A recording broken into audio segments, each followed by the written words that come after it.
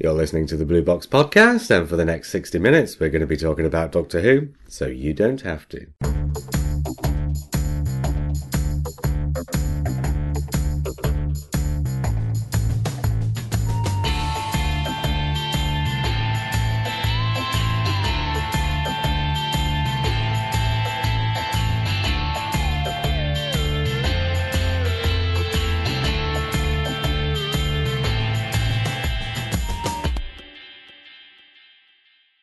Hello, I'm Simon. Hello, I'm Mark. You didn't give enough pause. Use your editor. Oh, yeah, but it was like instant. Oh, was it? Okay, sorry. Oh, Time is Do money, you know what JR. that is? That was my thought. My thoughts ticking over, thinking, "Oh hell, it's alphabetical, and I'm first. I better get in." and you just dashed straight at it. Wow, I didn't know what time had passed between. I was going to do something before we introduced ourselves. Do you want to do it again then?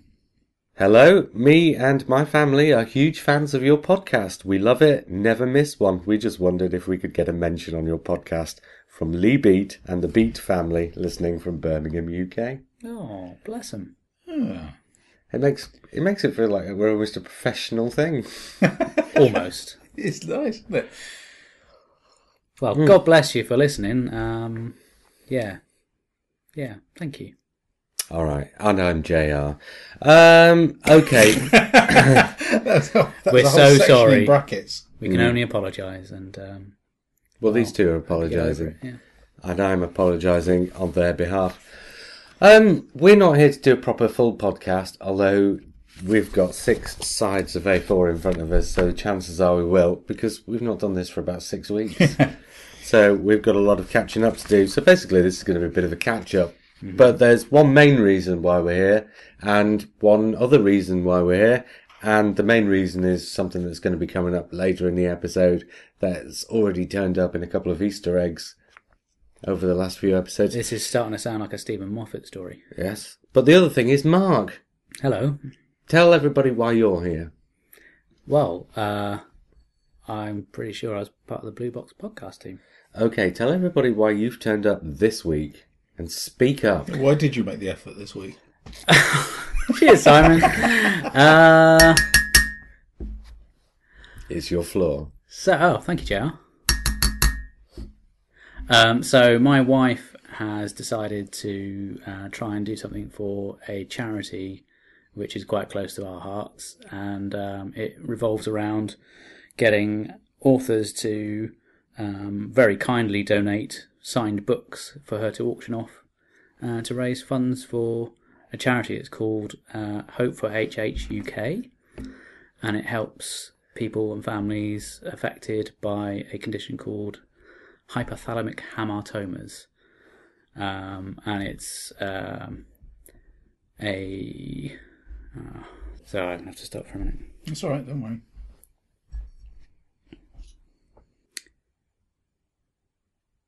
And the latest book or 2 books that are up for auction have a Doctor Who connection, so we thought it'd be a good idea to let as many people know about it as possible. Paul Cornell, he of Doctor Who fame, has very kindly donated a graphic novel called This Damned Band. And Called what? This Damned Band. Oh, is it like a music thing? It is. It's a rock group who kind of like to make out that they're devil worshippers and then inadvertently are devil worshippers. You too, then, yeah? Yeah, well, yeah, could be. It sounds like Deathgasm, the film I reviewed ages ago. Oh, really? Yeah. Excellent. And also issue 1 of his 3rd Doctor, New Adventures, both signed by Paul himself. Thank you very much, Paul, if you happen to be listening. I'm sure you always listen to every episode. So yeah, it's something that my wife is trying to do to raise a bit of money for that charity.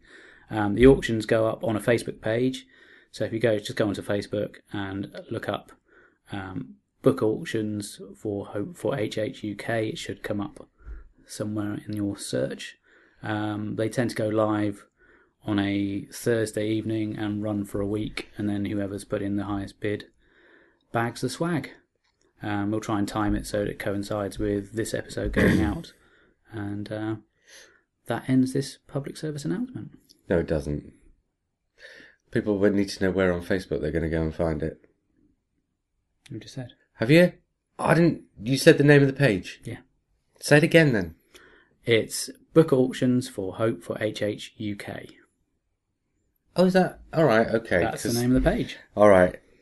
I don't know why. I thought it was a different name on the page. Probably because when you bring it up, it gives you a shortened version or something. Yeah. That's the reason Mark's here. And what kind of books does she usually... There's been quite a wide variety. There's been, we had horror and crime novels. You name it, it's run the whole gamut. So it's quite a nice eclectic mix. Also a variety of well-known authors and up-and-coming authors as well. So it's helping sort of shed light on new talent coming through as well. And what kind of price do they usually go for? It varies. It's all down to however much people are prepared to donate. So I think the most that's gone so far has been about £60. Right, £60. People listening to this podcast, that is a piss poor, pitiful target. And we are expecting you to outdo that to the power of at least 3. So that's JR putting forward his bid early, and that's good. Thank you, JR. Very kind. Fists in pockets and raise some money for this charity. Right, we've got 15 pages worth of emails. We've got, because we've not done this for 6 weeks, I've got about half a dozen film reviews and audio reviews to do. And also, we've got Simon's thing. I reckon we do Simon's thing now. Okay. So, Simon, the Easter eggs we had at the end of 2 podcasts a fortnight ago were what? They were a kind of an impromptu visit to Hooverville in Derby. When you say impromptu... Well, actually, no. I say impromptu because I talked about going for a long time and then bought a ticket at the last minute. It was one of those where I wasn't wavering. I wanted to go and I was kind of like... What's Hooverville? Hooverville is a Doctor Who gathering. Convention. Yeah. Yeah, but I say that. But it did feel like a gathering. It was more... But I suppose that was my personal experience because most of my time was spent sort of hanging around with people who I'd spoken to online and you were in the podcast room. I was in the podcast room. Very good. Yeah, that wasn't something I was expecting. That was nice. That's the thing they do. So tell me, what is the podcast room? The podcast room is you've basically got the room where they will get the guests up on stage to do a question and answer session, and they do some straightforward. Ones with. Well, they do a hosts. panel on the stage, right? Exactly, yeah. There's a panel there. And then they do a panel in the podcast room. Yes. And then they also do private podcasts. They do, yeah. So there's 3 sessions. There's a normal panel. There's a podcast room where any podcast you want to go there and all do almost like a group podcast. A group podcast can go in and listen to the panel, and then you get the individual guests who come along and speak to you. So. Yeah, so that's. And this is why we've not made it feature material, because other podcasts will be carrying this too. And we didn't want to make something the whole of an episode of the Blue Box podcast, given that people listening to the Blue Box podcast might have heard the whole thing somewhere else already. Yeah. So instead what we've done is we've got 7 recordings, which I've got written down. I've got so many pieces of paper though, I've got to find it. I should have found it before I said this. I tell you what, it's a bit like those Dennis Potter things when they were on BBC One and Channel 4, isn't it? Yes.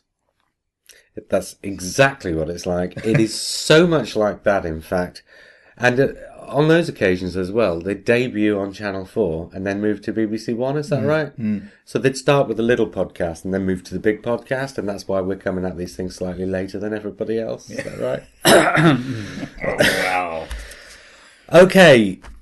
So you came home with 7 recordings. I did, didn't I? Right, and because most of these are going to turn up as Easter eggs, I'm going to go through and say what they all are now. Okay. So that people who are listening to one of our Easter eggs and thinking, what the hell is this, will not know to go to this podcast to find out what it was. But if they do, and they can find out exactly where in the podcast, about 10 minutes, then they'll be able to find out what they were listening to on a different podcast that they've completely forgotten about. I think it will become clear who's talking. Yeah, But it should better do, give the but it names. doesn't always.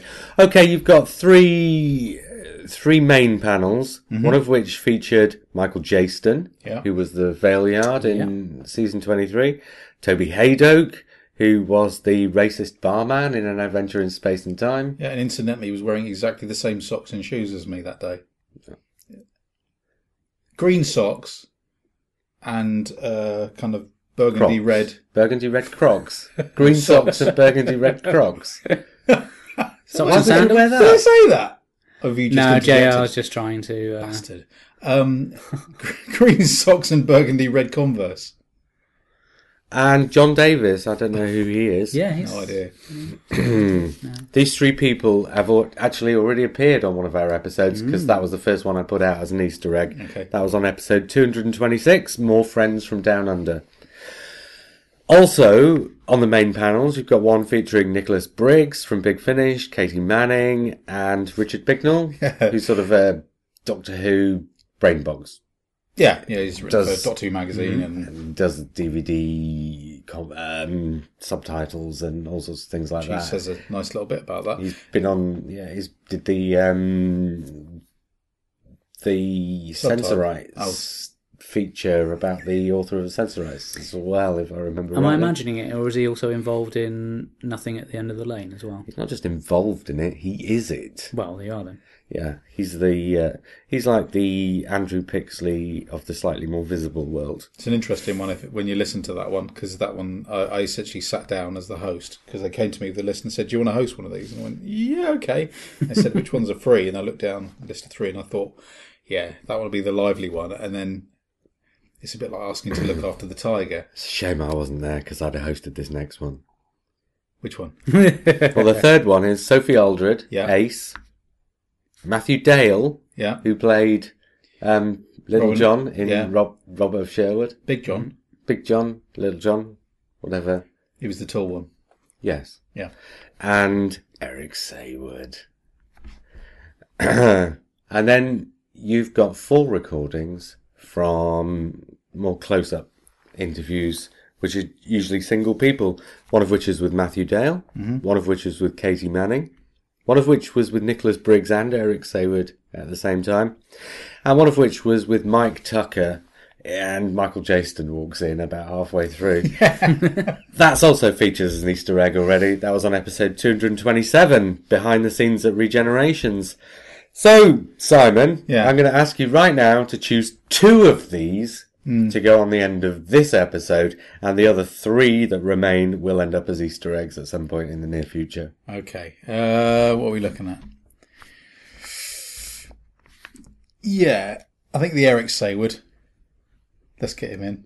Okay. Because I thought it was lovely, because, I mean, I asked him a question that I wanted to talk to him as a writer, as opposed to this kind of... You did? I did. Really? Yeah. Okay. Well, he said it. Are we going to have... I was trying to approach him in a slightly different way, and I thought People will find out when they listen to it, Simon. Okay. Are we going to have both the ones with Eric Saywood on this Yeah, episode go on. then? Yeah. And then we'll save Briggs, Manning and Bignell and Katie Manning and Matthew Dale for future occasions.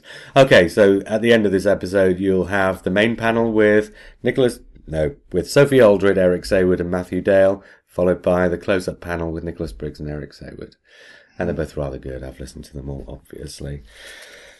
Right, reviews or emails? Okay, Emails. Email. Blimey. There's Where to just begin? pages and pages of this stuff. Okay. Do a few and then draw a line. Yeah, I've got And a pen so I can tick things as we go through. Right, we've done that. John Hull.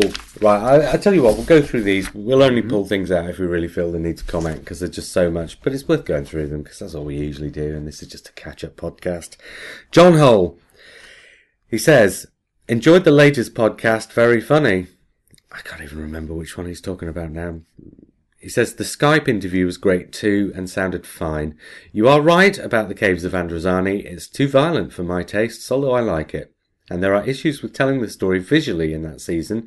Resurrection, you don't see the time corridor in that, like you don't see the spaceship and caves of Androzani either, do you? That's always bugged me and made me confused when I was younger watching it. I concur with the way Planet of Fire doesn't look like two different places to me either. I was talking about the season 21 podcast. Ah, right, okay.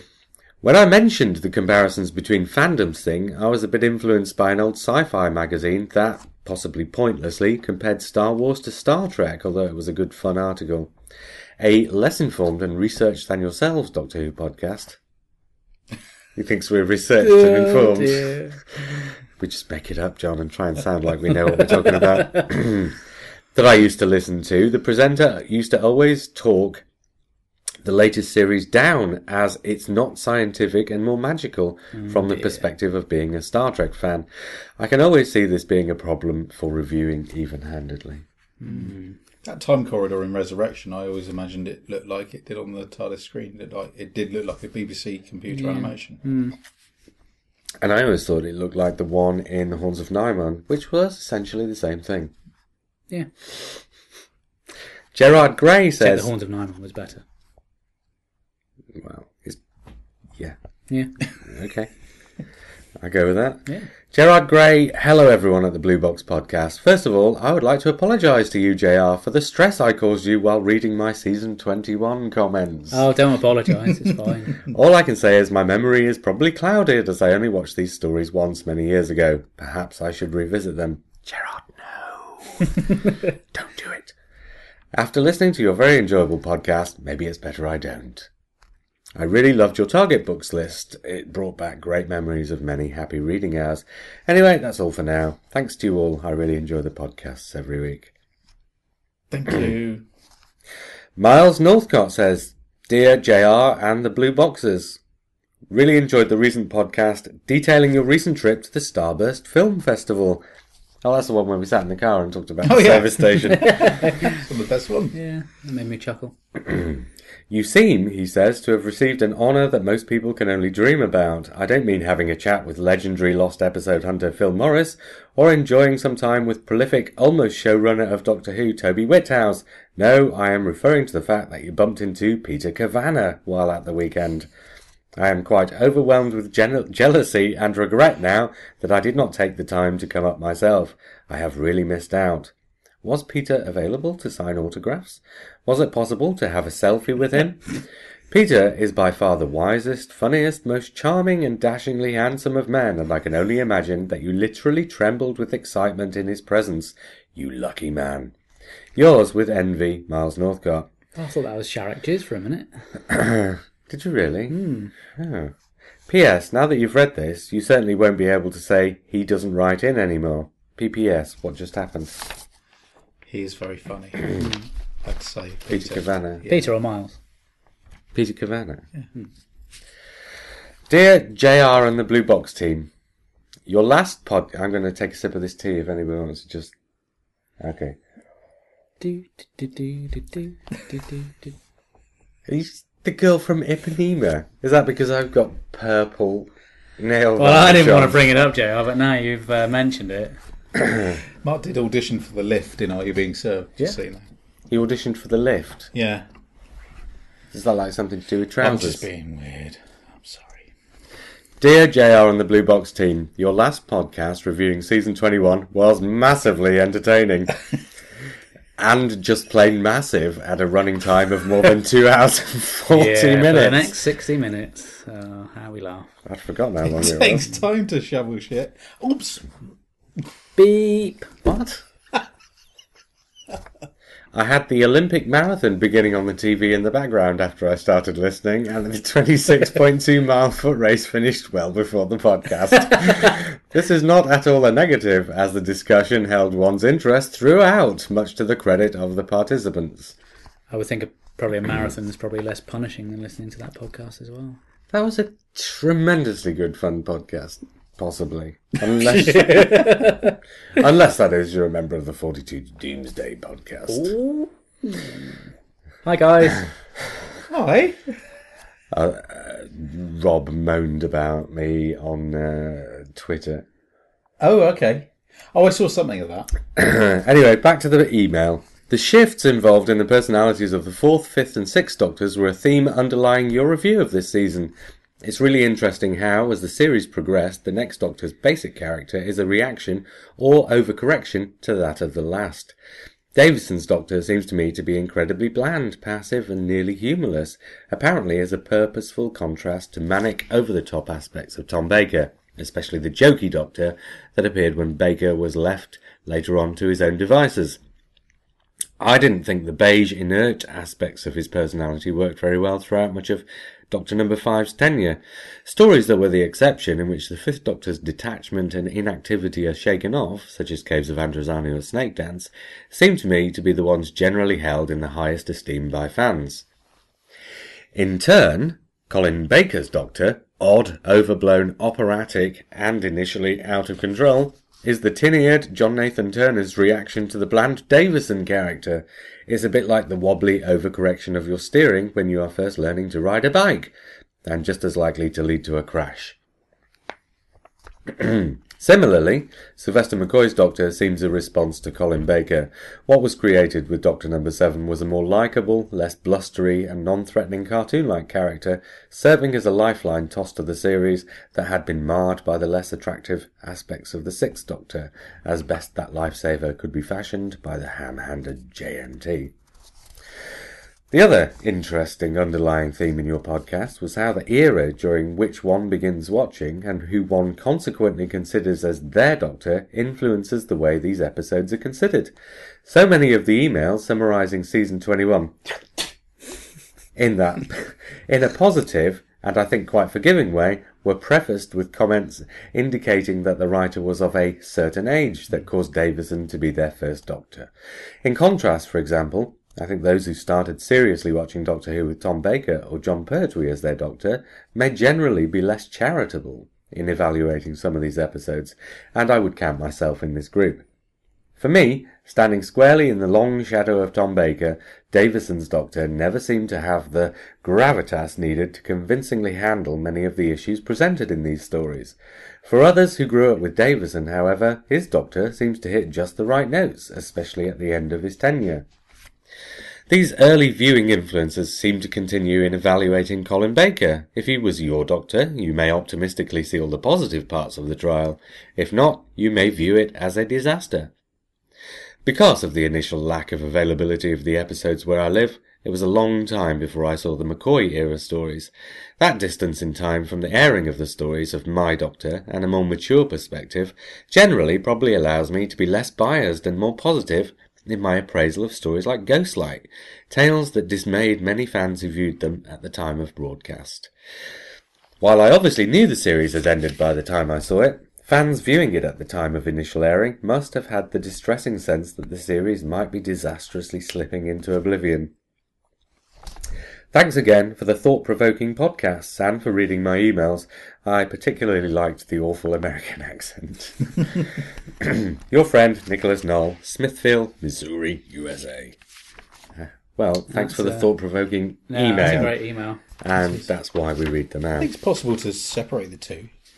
I think there's a lot to like in Davison's Doctor, and he is my Doctor, but I wouldn't say I'm in the least bit biased.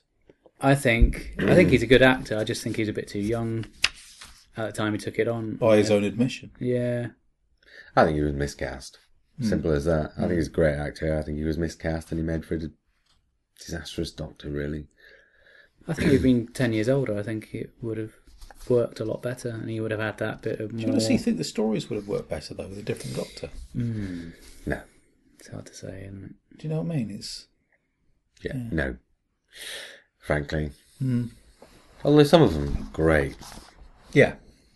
Well, 2 of maybe 3. Rob Irwin from Australia. G'day. Hello, chaps. After listening to the Season 22 podcast from the Starburst event, I've come to the conclusion that Eric Sayward is the Morrissey of Doctor Who. Ooh. I base this on the way Morrissey is always accused of being miserable in his music, just as Eric is accused of being violent in his era of Doctor Who. Yet, in both cases, I think the accusations are a bit overdone. When you hear anecdotes that confirm Vengeance on Varos and the violence in it were very much Philip Martin's idea, it pricks the notion that Saward, as showrunner, was behind everything being a sub-video nasty. But I'm assuming... I think he's quite unapologetic about it. Yeah. About what they were trying to do. Yeah. I don't think you can blame Phil Martin for the amount of death and destruction in Resurrection of the Daleks. I think Eric Saward knew what he wanted and got the people in to do the job. Yeah, if you ask him, he said, well, that's what we were trying to do. Yeah. As to whether it worked or not is another thing, but I don't think he apologises for it. Back to Rob. Similarly, when the discussion of humour in Revelation of the Daleks came up, it also brought to mind the way in which I find Morrissey to be absolutely hilarious as a lyricist and even in interviews, yet that seldom gets acknowledged. Of course, Saward's inclination to make a more adult Doctor Who is there in the background, just as Morrissey does write material that can be taken as doer, but in both cases I think they get a bit stereotyped and pigeonholed too easily. Am I a Morrissey fan? Yes, I am. Am I a Saward fan? I would say yes. He was there for all of my Doctor, Peter Davison. So it's hard to not get behind the man who was making the stories tick during that era. Even if I wasn't, however, I think I'd still make this comparison of two guys who will never satisfy everyone and who have their own way of doing things, but also cop a wee bit of unfair flack above and beyond what can be justifiably placed against them. All the best, Rob Irwin. He's right about Morrissey, though. Yeah, absolutely. Just imagine, though... I don't think he was. Just imagine the Fifth Doctor as he was in Time Crash all the way through. Written that well. Yeah. Do you not think the lyrics of The Queen is Dead quite funny? Just think of Morrissey as he was in Men Behaving Badly all the way through. Brookside? Bob the Builder. Bob the Builder. No. Sorry, a bit slow on the uptake. Stephen Morrissey, can you fix it? Stephen Morrissey. No, you can't. David Kitchen writes, there's another one from Australia. What is it about Australian listeners? They're gluttons for punishment. Oh, no, but their numbers have gone down ever since Rob from 42 to Doomsday stopped listening. Oh, let it go, man. What's the matter with you? David Kitchen says, Dear Blue Box team, thank you for presenting the Starburst Season 22 panel on your latest podcast. Sadly, this is exactly the sort of panel that we in Australia are unlikely to experience due to the financial cost of getting behind the camera talent out there. No, due to the financial cost of getting behind the camera talent out there. I did spend a large part of the podcast wondering what a Peter Davison version of Vengeance on Varos would look like, though, and I still can't get my head around that concept. I did want to ask, though, while I don't have the issues with Saward's era that some others do, I've often thought that the biggest mark against him was his inability to recruit and retain a group of talented writers for the series in the way that someone like Andrew Cartmel did. However, hearing Eric's comments about JNT, should the blame for that lie more with the producer than the script editor? Thanks again, David, from the Doctor Who show. David Kitchen now has a regular slot on co-presenter with a certain Mr. Robert Irwin. Oh, I like the idea of that. It's very good.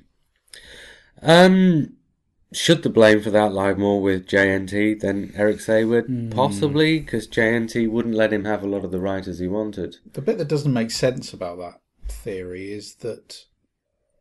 Who is it? I can't remember who's it said that you've got Eric, where he was experienced and in some respects an older writer who JNT had got hold of. And then there was this theory that he liked younger writers because then he had a certain element of more control. Well, not younger, just... Or inexperienced. Yeah, less experienced. But that doesn't... But Eric Saward wanted to bring in people like Bob Holmes, and there was a lot of resistance from JNT, which... JNT liked to be in control. And that's about as much as there is to it. And I think that's where a lot of the friction comes from, because after 5 years of working with Eric Saward's no longer as Saward was brought in at the start out of radio, having done 2 radio plays and nothing else. So there was an experience, right? Okay. Yeah. So Saward came in having done nothing really, nothing of any particular substance, and certainly nothing on the telly. And JNT basically has this script editor that he can push around. But by the time you get to season 22 and season 23, season 21 and season 22 are Eric Saywood all over. You look at season 20, that's J&T all over. Is it that situation you get where management start trying to make creative decisions? And that's where it tends to go wrong, isn't it? Mark, you start scratching like that. Yeah, sorry about that. That's pretty much exactly what you've got. I think that's it for those. We had... I tell you what we also had, though, was we had the podcast about the one that you sprung on me. We got a lot of reaction about that. I'm not surprised. Yeah, but we got a lot of reaction on that on Facebook, and I don't usually read the Facebook things out, but there was so much of it, and it was patently written to be read out, that I think I'd better. It's rude not to. William Frame says, and this is all about when... This is basically the ding-dong between Matt and I about what it means to be a fan. I still haven't worked out whether Matt was serious or not. I feel like I aged about 10 years listening to that. What was Matt being kind of like a devil's advocate? Like, I don't know. So I tell you what, though, this is ironic and completely coincidental. About a week after that podcast went out, I was just on Gallifrey Base on the missing episodes mega thread, page 7,946 of instalment 27 or something. Somebody called Richard Smith just happens to mention, while talking about something else, he says, blah blah blah, over 40 years after I became a proper fan with the purchase of Doctor Who in an exciting adventure with the Daleks. So he considered buying a book the moment he became a proper fan as well. I just thought that was ironic. William Frame says, how many hours did you spend trawling the internet to find somebody who came up with that same hypothesis? Missing episodes mega thread? Oh, Mark, I'm there already, aren't I? Oh, life's too short to spend on Gallifrey Base. Why? Oh, it's so depressing. Well, only if you look at the bits that make you depressed. William Frame says, it's a really nice place full of really nice people and a few rotten apples. Like the planet we live on is a really nice place filled with really nice people and a few rotten apples. Trump. Yes. Mate! What? Did you just say me? May. Oh, Theresa May. Oh, Yeah. she's not Donald Trump. She's pretty hideous, but she's not Donald Trump. I was thinking that, was J&T the Theresa May of his time? Because he was kind of reacting, like you say. You had the so-called bland doctor with Peter Davison. So he goes completely the other extreme. So that's what she's doing. She's going completely the other extreme.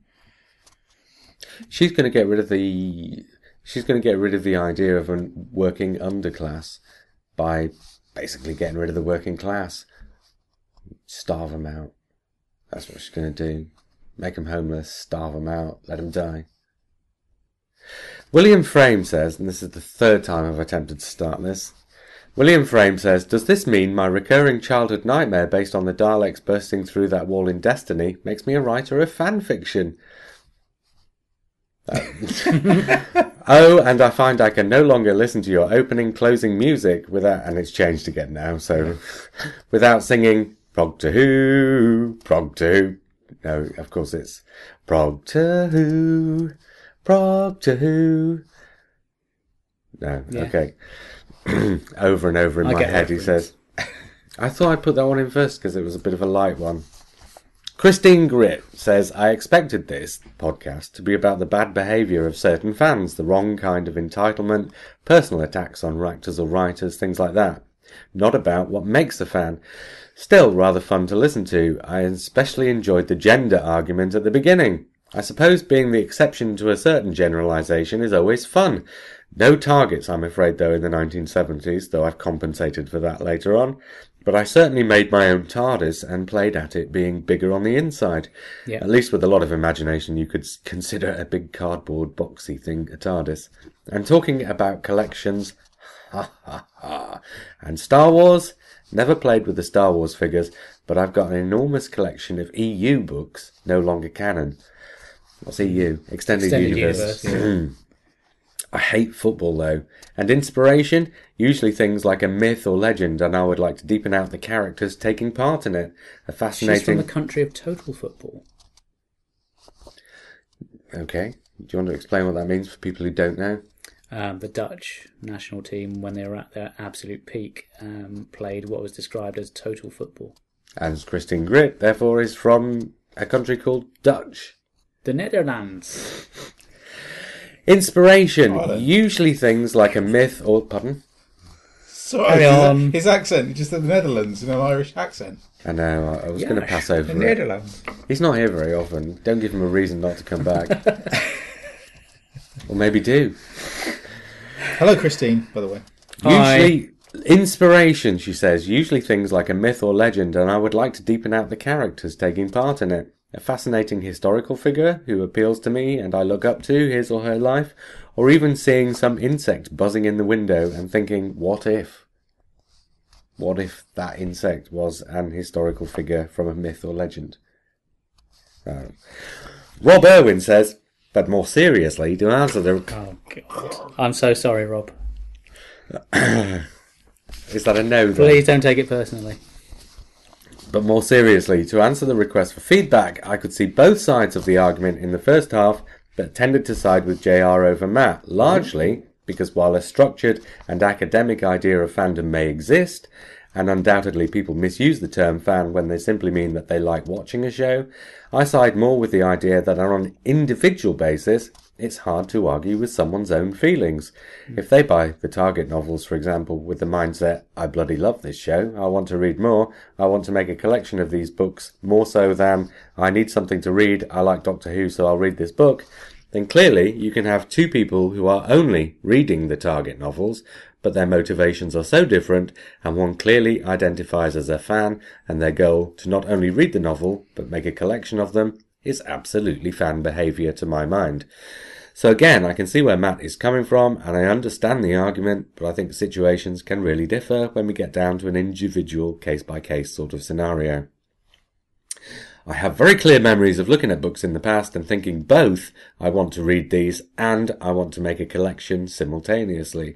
For others, it might happen by accident, but even now I might like something, see a series of books, and be making the determination that collecting those books is as important as reading them.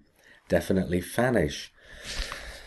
David Kitchen says, I've just finished No. Okay. Is he Flemish? Oh, yes, but do you know what? You will be in a minute. There, very Flemish now. David Kitchen says, I've just finished the discussion between JR and Matt on what defines a fan.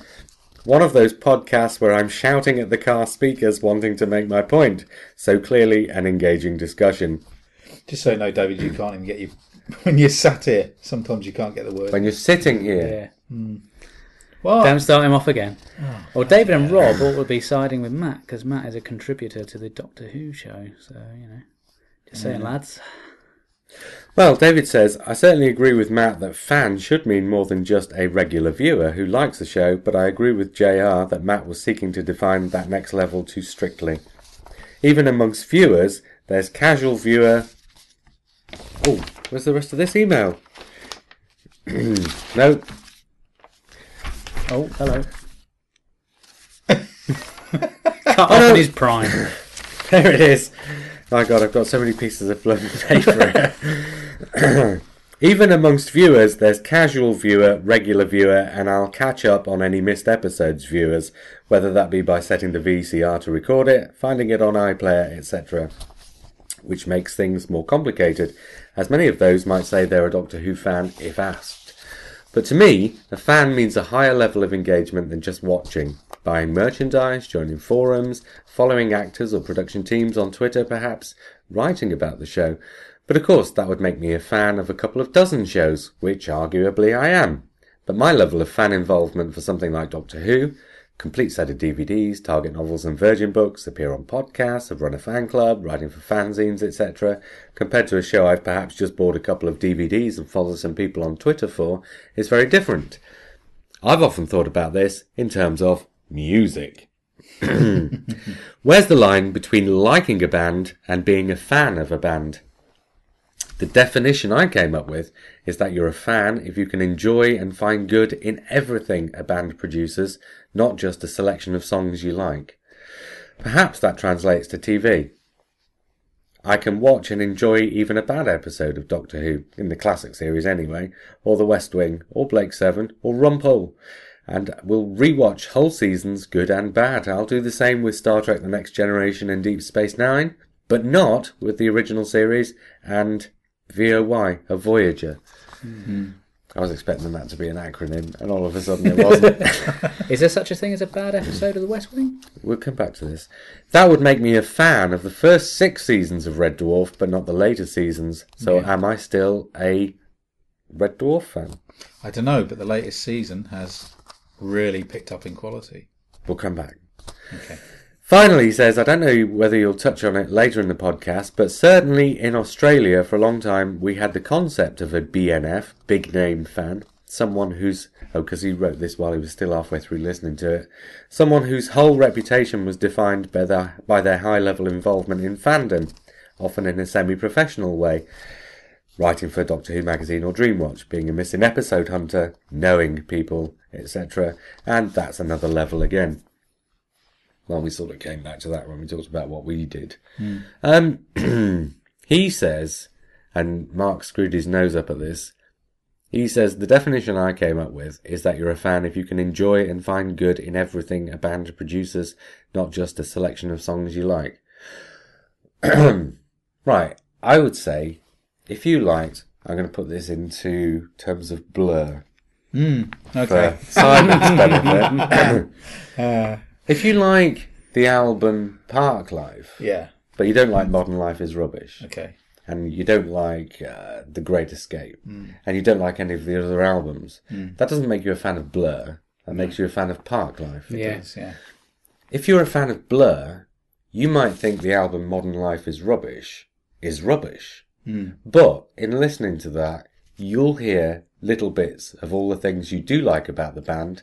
So there won't be a single song on that album, probably, Yeah. that you can't listen to and get something out of. No, absolutely. I agree. And something like The West Wing will essentially have the same effect. The first series is probably the best series of The West Wing. Maybe the second series. But even when you get to the 8th series, which is the furthest removed from how it started, it's almost a different series by the 8th series when they're on the campaign trail for a successor. When you get to the 8th series, it's not as similar to that first series as, say, The Great Escape is to Blur's original first album. Leisure, That's the word. That's the one I was trying to think of. But all the same elements are there. You still got all the same characters. You still got all the same characterization. You still have the same interplay. So even if you're watching essentially a different story, you've still got all the elements that make up the thing you like. So you're going to get something out of that. I would say, actually, in response to David, Doctor Who's perhaps the one place where that doesn't ring true. Because it's such a flexible format that every time you've got a new production team, you've basically got a new series. Because the elements do change. The only elements that stay the same are the TARDIS and the fact that it's time and space. But with a different Doctor, who has a different characterization, and a different companion, and a different set of writers, you actually do get a different series. To which I will add one thing. Go on then. I quite often hear people saying, oh, Caves of Androzani is the best Doctor Who story, and Season 7 is the best Doctor Who season. Why can't the rest of Doctor Who be like that? And I've got to say, listening to certain podcasts, reading certain people on forums, I actually think there are people who think of themselves as Doctor Who fans who like probably less than a quarter of the series. They're not Doctor Who fans. They're fans of Season 7 and the Caves of Androzani. And the fact that they want the rest of Doctor Who to be like that doesn't make them a Doctor Who fan. It makes them a fan of those particular bits of Doctor Who. Yeah, because we're a fan of the format. Not necessarily a fan of the format, but a fan of the way the format was treated during those periods. I was going to go back to the music thing. It's a band like The Damned, where they've been through so many band members and so many configurations that... If you listen to Phantasmagoria, that is not the same band as started I out. love that album, but yes. Simon, completely continuing the music example, you're is it safe to say a pretty big Depeche Mode fan? We were having a conversation the other day. We were. Yeah. What was it called again? Sounds of the Universe? Or? Sounds of the Universe. Yeah. Yeah, terrible. Not a fan, It's got 2 good tracks on it. no. Yeah. But that's interesting because I would call myself a Depeche Mode fan because I still listen to the new albums. Yeah. But it's always in the hope that something... going to recapture. Yeah, every now and again you'll get a good song. Mm-hmm. Interesting. Well, the one thing about music, just to interject, is that you will find that people go off the boil. Yeah. I used to listen to a lot of Erasure back in the day. Like the Circus was an amazing album, and there was always the hope there'd be another Circus. And then I did literally go off the boil where I stopped buying their albums. So I would say I was never a fan. It might have been, and as you say, there was periods where I was a fan of a particular album, like the Circus. But I was going to say, interesting, going to my love of the Pet Shop Boys, there was a time where they talked about retiring and getting somebody else to become the band. Yeah, They were going to say about almost like regenerating into a different thing. You know, that wouldn't be the Pet Shop Boys in the way you knew them. I think they were going to go into the background and carry on writing the songs, but they were going to let someone else do the legwork. Do a kind of Brian Wilson job. Yeah, exactly. Without so then, are you a fan of Pet Shop Boys? Well, if they're still writing it, you'd still get nuances that you recognised. Anyway, there's one more email on this, shall I? And then go on. I'll quickly whip through a few reviews, because I do like to review the things I've watched. But I'll try and make it brief as possible, and then we'll get on with Simon's panel recordings. Drew Walco says, just listened to this episode and found it absolutely engrossing.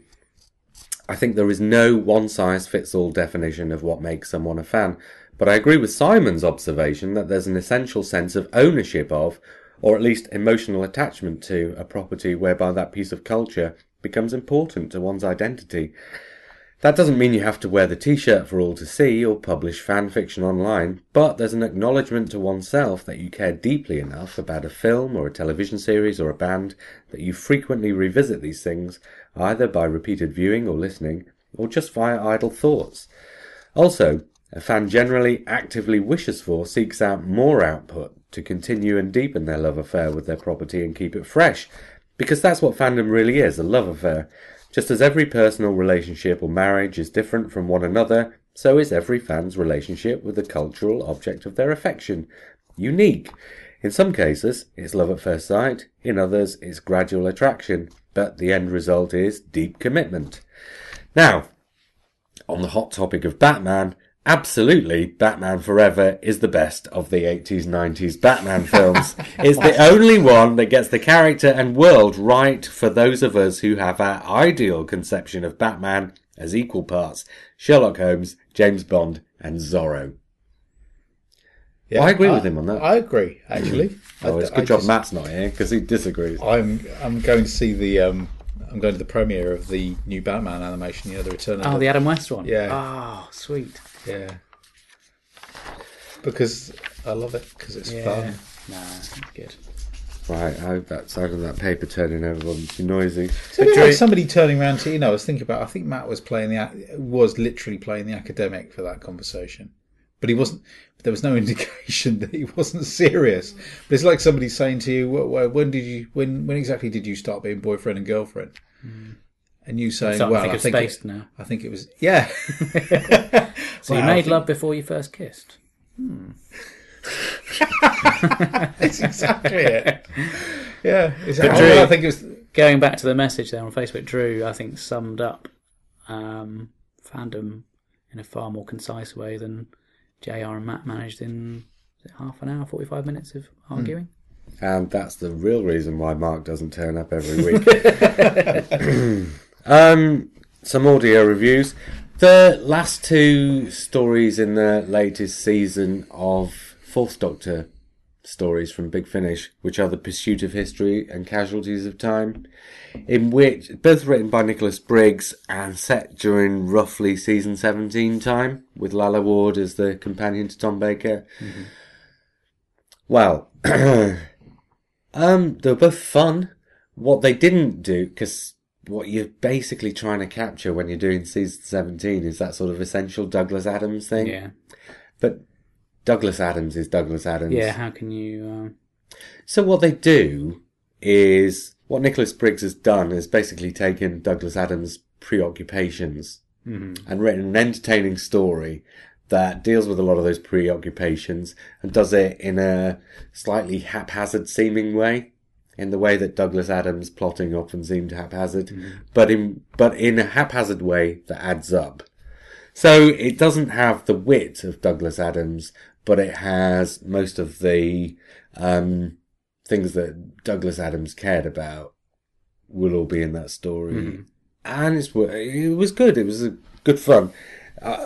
It felt a bit like it was somehow stuck between season 17 and season 18 a bit, just because it wasn't written by Douglas Adams. That's where Big Finish exists, though, really, isn't it? It's the gaps between the TV stories. Do you know what? I often find this with Big Finish, or no, maybe not necessarily Big Finish. Yeah, but I think with Big Finish is like if they set something during a particular period, I often find the influence of the other periods around it coming to bear as well. I suppose that's inevitable. Yeah. Because they're not actually working during that period. No, exactly. So I mean, if you're working during 1976, you can't help but be influenced by what's going on in the world around you. Yeah. But if you're doing the same thing in 2016, you're not actually being influenced by the same things in the world going on around you as were happening in 1976. So it's bound to... Also, you got the foreknowledge of all the seasons that came after it and how much you try not to. Some of that's bound to seep through. Yeah. And influence. I think it does. But that probably comes up with a more interesting end product. I think it definitely should be a hybrid of what you expect from that era, but with the knowledge of hindsight. Yeah.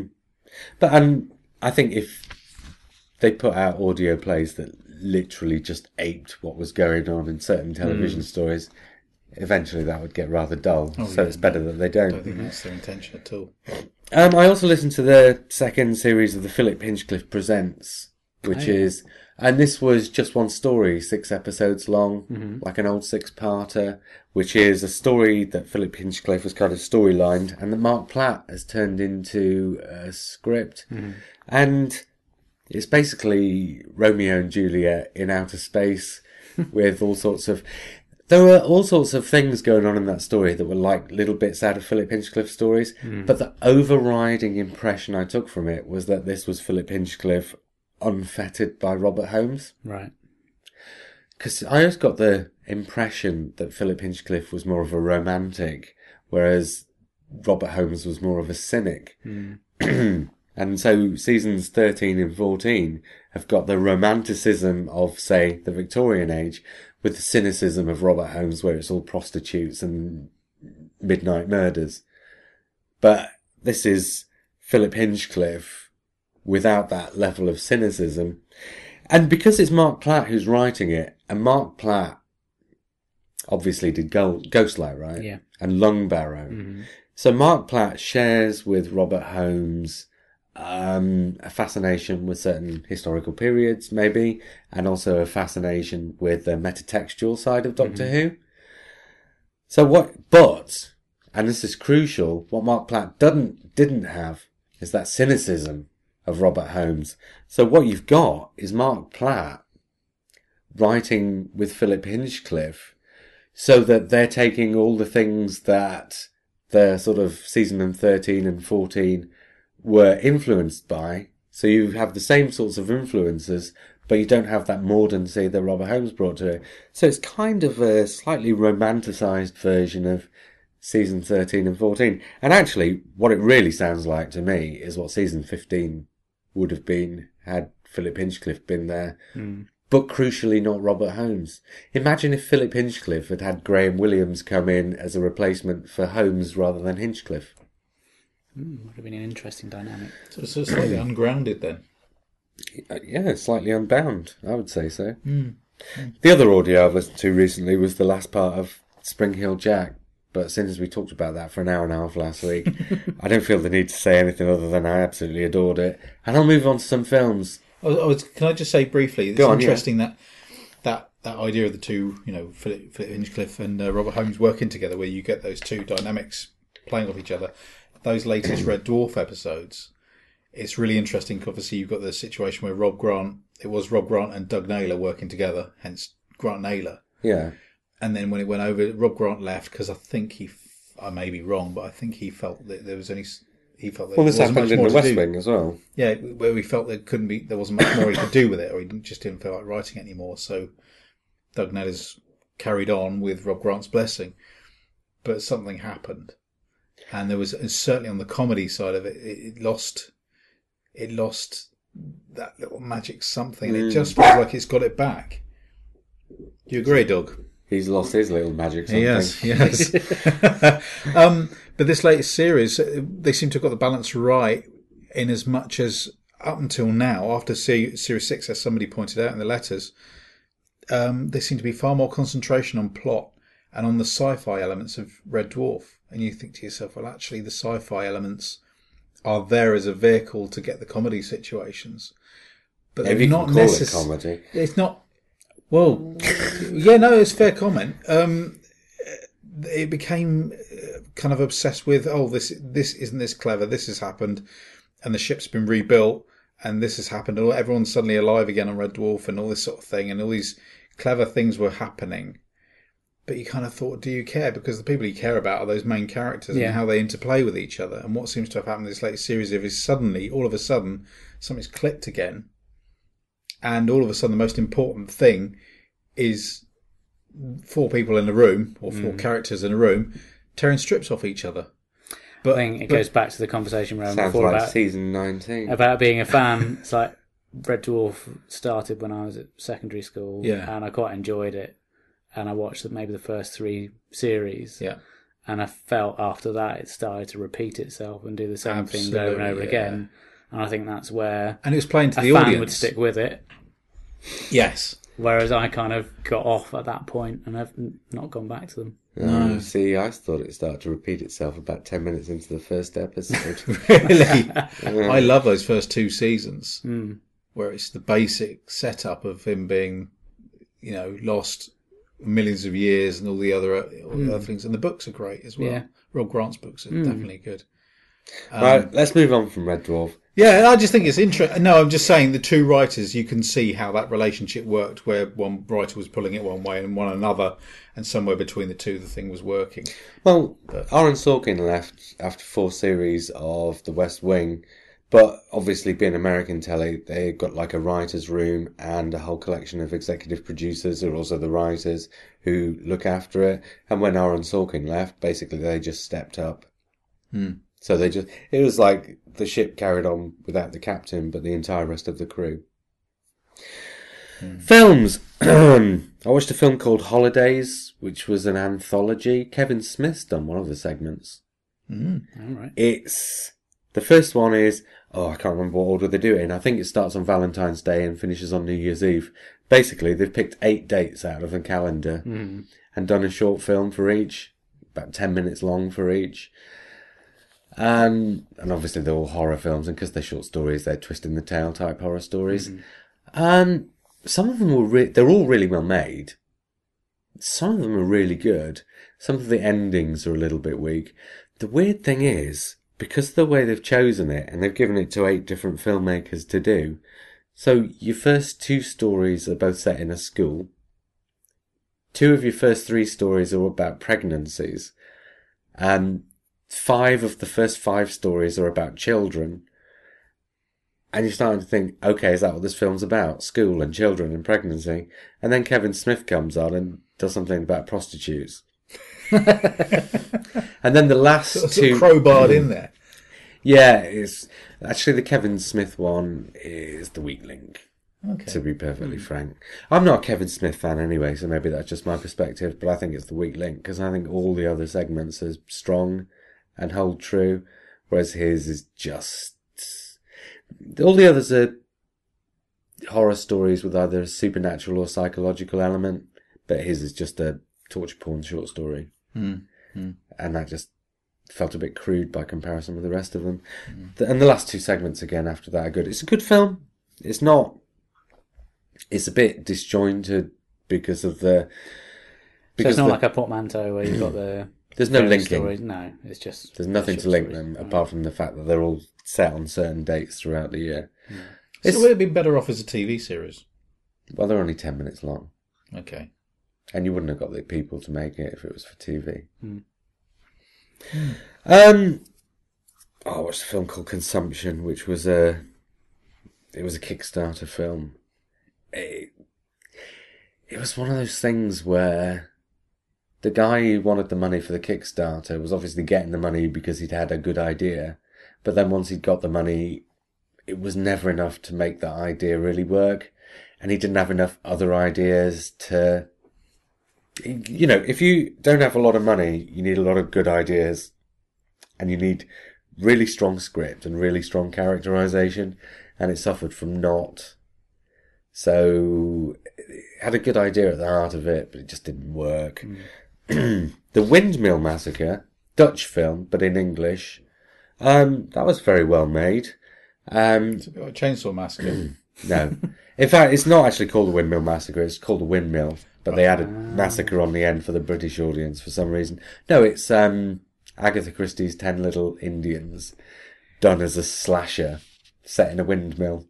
Nice. It's very well made, very competently made by somebody who you can tell is probably going to go on and make better films. The one issue with it, I'd say, maybe this is partly because he's Dutch and writing in English. So maybe some of his ideas don't really quite come through. But the reason these 8 people are there, like in 10 Little Indians, is because of things that have happened in the past. Yeah. And so... and so he tries to make it a film about the personalities, but doesn't really get deep enough into the personalities to make it about the personalities. So Is the murderer called Windy Mauler? Oh. No, actually, again, it's one with a really strong central idea.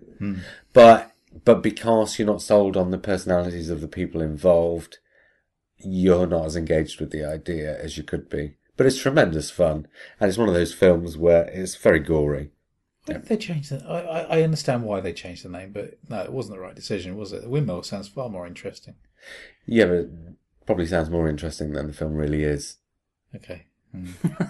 So the Windmill Massacre sums it up perfectly. Okay.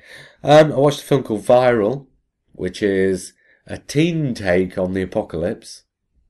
It's set in a high school in America, in a small town in the middle of the California desert, and Mark's got his eyes screwed up again. No, I'm just wondering where this is going. How do you mean? No, go on, carry on. Well, there's 2 sisters at this high school, and the town contracts this virus that's spreading around the world, and all of a sudden people are dying all around them. And so you've got 2 girls faced with the end of the world. But unfortunately, because it's fairly low budget, even though, again, it's really competently made, really well made, and the first hour is very good. The first half an hour is the setup. And when you've got a fairly short, fairly cheap film that spends half an hour on the setup and engages, you actually got somebody who, again, is probably going to go on to better things with a bigger budget and a lengthier script. But it's one of those... After the first sort of 45 minutes, it's 2 girls holed up in a house while the world goes to pot outside. And and for once, you really could have done with another 45 minutes on the end, because at the end of the film, it needs to be, and now they make a break for freedom, and you need to see their journey through the countryside to safety. But actually, basically, the film finishes with them leaving the house. Right. So it's like the last 45 minutes of the film is missing, which is a bit sad. But up until that point, it's very good. Maybe the director thought it was like a Butch Cassidy type ending in their head. Oh, yeah, no, that's what it was. But what I'm saying is, the bigger picture is it really needed the last 45 minutes, or an extra 45 minutes, to function as a film, as a story in 3 acts. It's a story in 2 acts as it stands, and the 3rd act is missing. Right. Finally, Equals, which is, the girl from Twilight, Kristen Stewart. Oh, God. Yeah. And the boy from, I know she's a good actress. Really? Yeah. Okay, all right. You've probably never actually seen it. It can happen to Natalie Portman. It can happen to her. What happened to Natalie Portman? The Star Wars prequels. Natalie Portman was great before that, though, and everybody knew it. Yeah. Leon, I suppose. Yeah. Oh, not just Leon. She was in all sorts of good things before Star Wars came up. I don't know. She just... I don't know. The eyes. Is there Really? anything going on? What, with Natalie Portman? Seriously? Yeah, I'll show you some. Give me some films to watch then. Okay. Black Swan. That's post Star Wars. I know, but are you saying this is just her across It may the board? just be one of those things. I mean, yeah, I haven't seen it much. I've seen what have I seen in Thor? Go to IMDb, look up 1999 and The Phantom Menace, Yeah. and then go up through the reams of things she did before and watch any single one of them. Yeah, but you know, sometimes an actress doesn't convince you at all, and you think, is there anything going on? Really? Natalie Portman? Yeah. Okay. Okay. No. Well, I can only go by what I've watched. I can only go by that, and that's not much. So yeah, I may be completely wrong. I probably am. Yeah. Okay, I am. Right, Good. equals. Good. And also Nicholas Hoult, the boy from the first two series of... what was it called on Channel 4? I was going to say Scrubs. It wasn't called Scrubs. It was called Skins, yeah. Yeah. And He's I'm excellent. About a Boy. Actually, the director of this said if either of those two had said no, he wouldn't have used the other one either, and he would have gone for an entirely different pairing. But they both said yes. It's it's set in Gattaca land, basically. Okay. Well, sort of. 96% of the Earth's surface has been wiped out in a nuclear war, and there's just one tiny bit of the Earth that's left that's habitable. I can't remember what it's called, the containment or something. And there's just basically this city there with a few outlying towns. But what's happened is, in order to make sure a war never happens again, at some point in the past, the government has introduced drugs to inhibit people's emotions. To the point at where we join the film, people do not have emotions. But occasionally, people overcome the inhibitors and start to show signs of emotions. So there are 4 stages of emotions. And if So that that's a real happens, acting job for Natalie Portman. it's not Natalie trying Portman, to show it's Kristen some- Stewart. But once you overcome... Oh, no. Once you overcome your inhibitors, you then are taken off to be reprogrammed. If they can find you. Nicholas Hoult suddenly develops stage 1.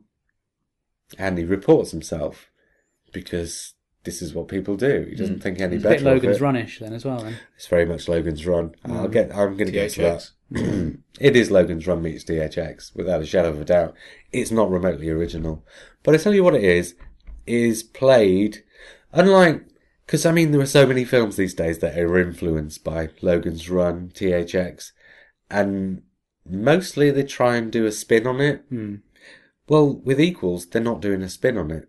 They're just updating it to make it in 2015, 2016, where, like with classic Doctor Who and modern Doctor Who, classic Doctor Who doesn't really engage emotionally. Modern Doctor Who does. Logan's Run, for all that it's an adventure story with love content, it doesn't engage emotionally. And THX, for all that it's, again, a love story, again, it doesn't really engage emotionally. No. It's a very clinical film. Very clinical. Equals takes Logan's Run, takes THX, and gives it an emotional core. And it really, really works. Or at least I thought it did. I thought it was a really, really good film.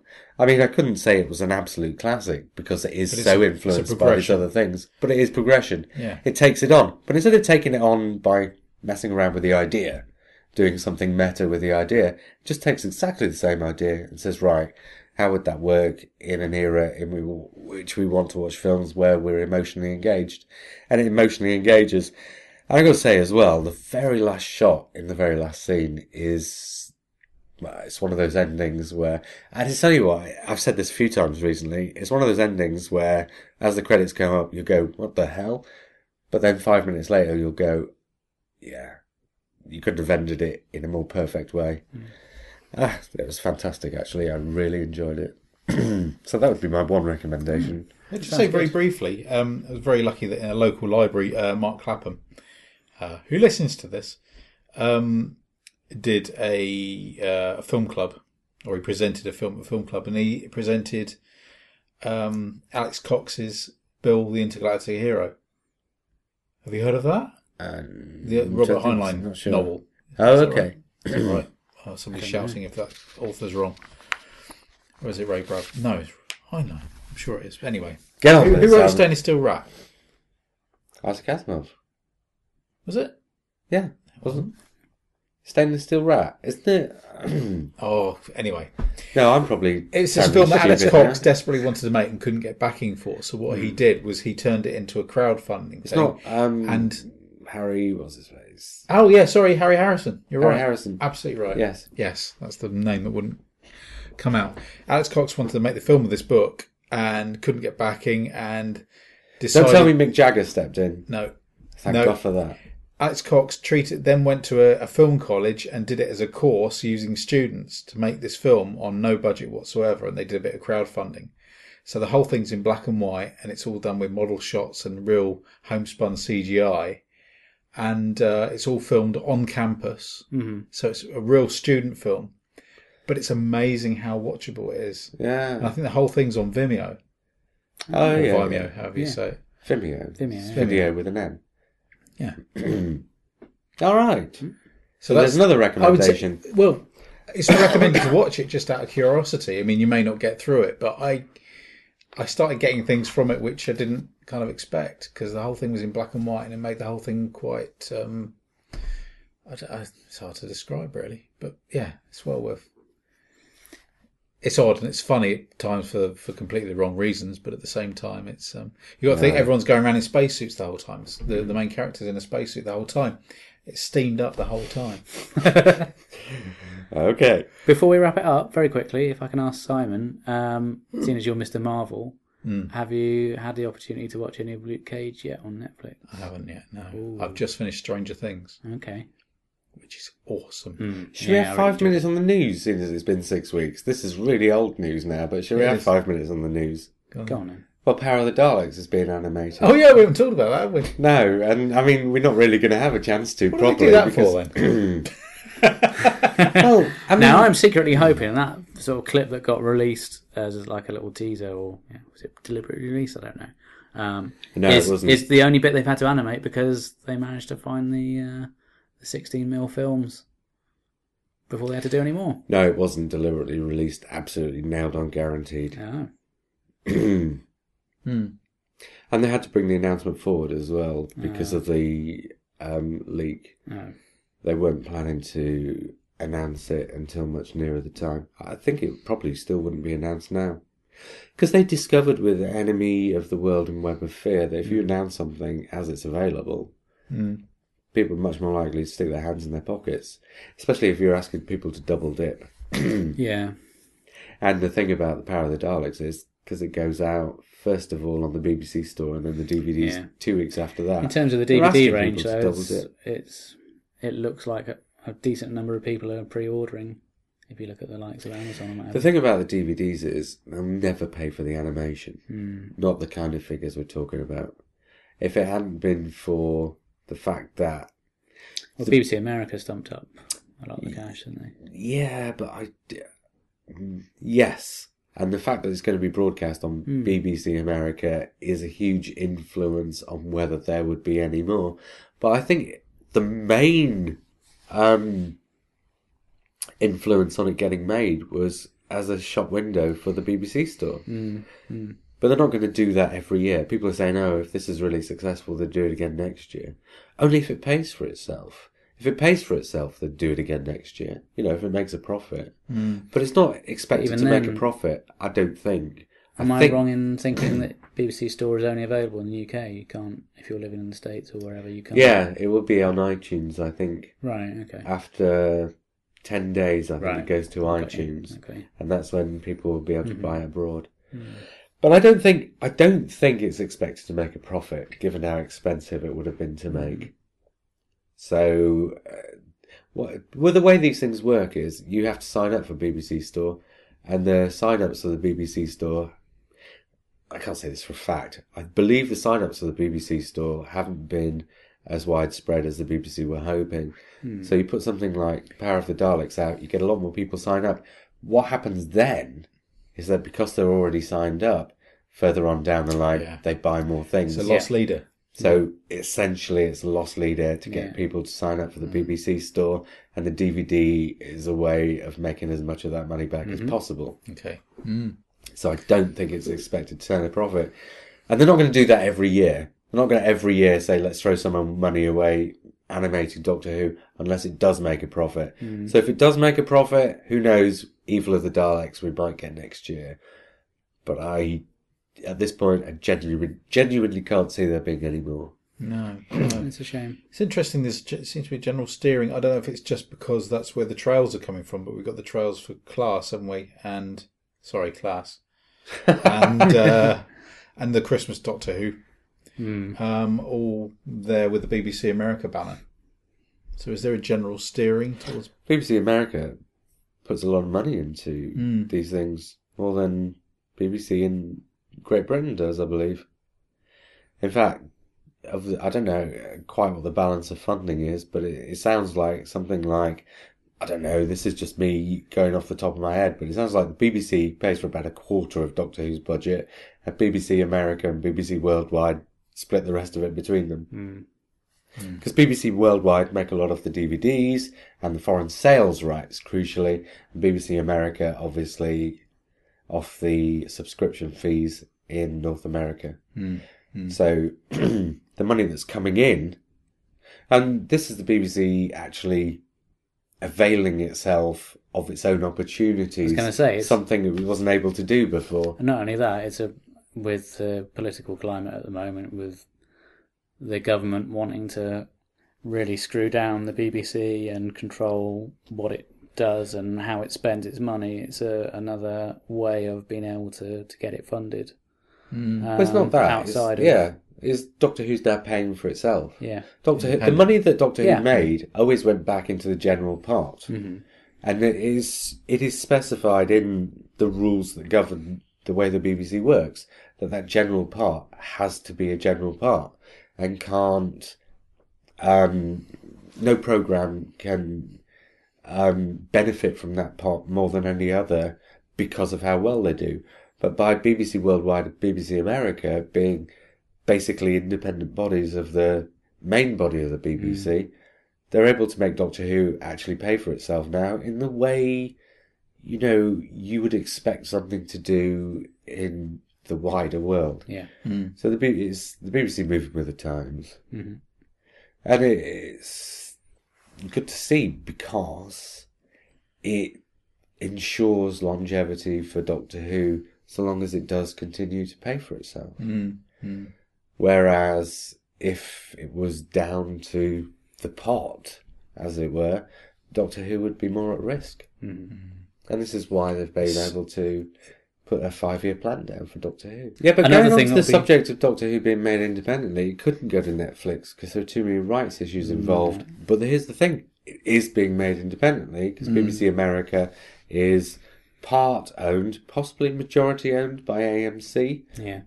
So it's basically Doctor Who is now being made by the same people who make Game of Thrones, Walking Dead. So there you go. Doctor Who is made by the same company that makes The Walking Dead. Well, I never. Yeah, you see, Simon? Yeah, as you're talking about something that might possibly happen, it has. It has. And in another piece of old news, which will be old news by the time this goes out, Stephen Moffat dropping a little hint about a classic series writer writing for the next series of Doctor Who. Ronan Munro. That been confirmed? Well, I don't think it's been confirmed as such, but Sarah Dollard, who apparently had been championing Ronan Munro, was cock-a-hoop after he made the disclosure on Twitter, and so that suggests it's Ronan Munro. And the fact that Ronan Munro had apparently already been asked but hadn't been able to, so now is able to, in the same way as who wrote The Woman Who Lived last year? Oh God, name completely escapes me. Anyway, the woman who wrote The Woman Who Lived had been asked several times before and hadn't been able to, and finally they managed to nail her down. It sounds like that's just what's happened with Ronan Munro now. It's not going to be Terrance Dicks. Terrance Dicks is like 90. He's not going to be writing screenplays at the age of 90. Bless. That would have been great.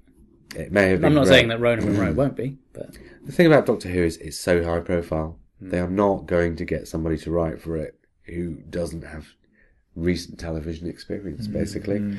Or, or if they do, it will be somebody who is close enough. Mm-hmm. So you could just about imagine somebody like, well, the names I brought up were Ben Aronovich, who's very successful with Rivers of London, which they also write as graphic novels, am I that's right? right. Mm-hmm. So he has the experience of both the prose and the script form in a very successful way. That sort of thing. Actually, Matthew Jacobs liked my status on Facebook about it. And come to think of it, he still writes and makes movies in Hollywood. Only low-budget independent ones, but he's still doing it, writing movies in Hollywood. He'd be somebody to get back on Doctor Who. Find out what he would do without all those influences on the TV movie that were going on, that were pulling his screenplay this way and that. The other big bit of news is they've said what the Christmas special is going to be called, and they've released a picture, which is the return of Dr. Mysterio. Yeah. And obviously the reason it's called Dr. Mysterio is?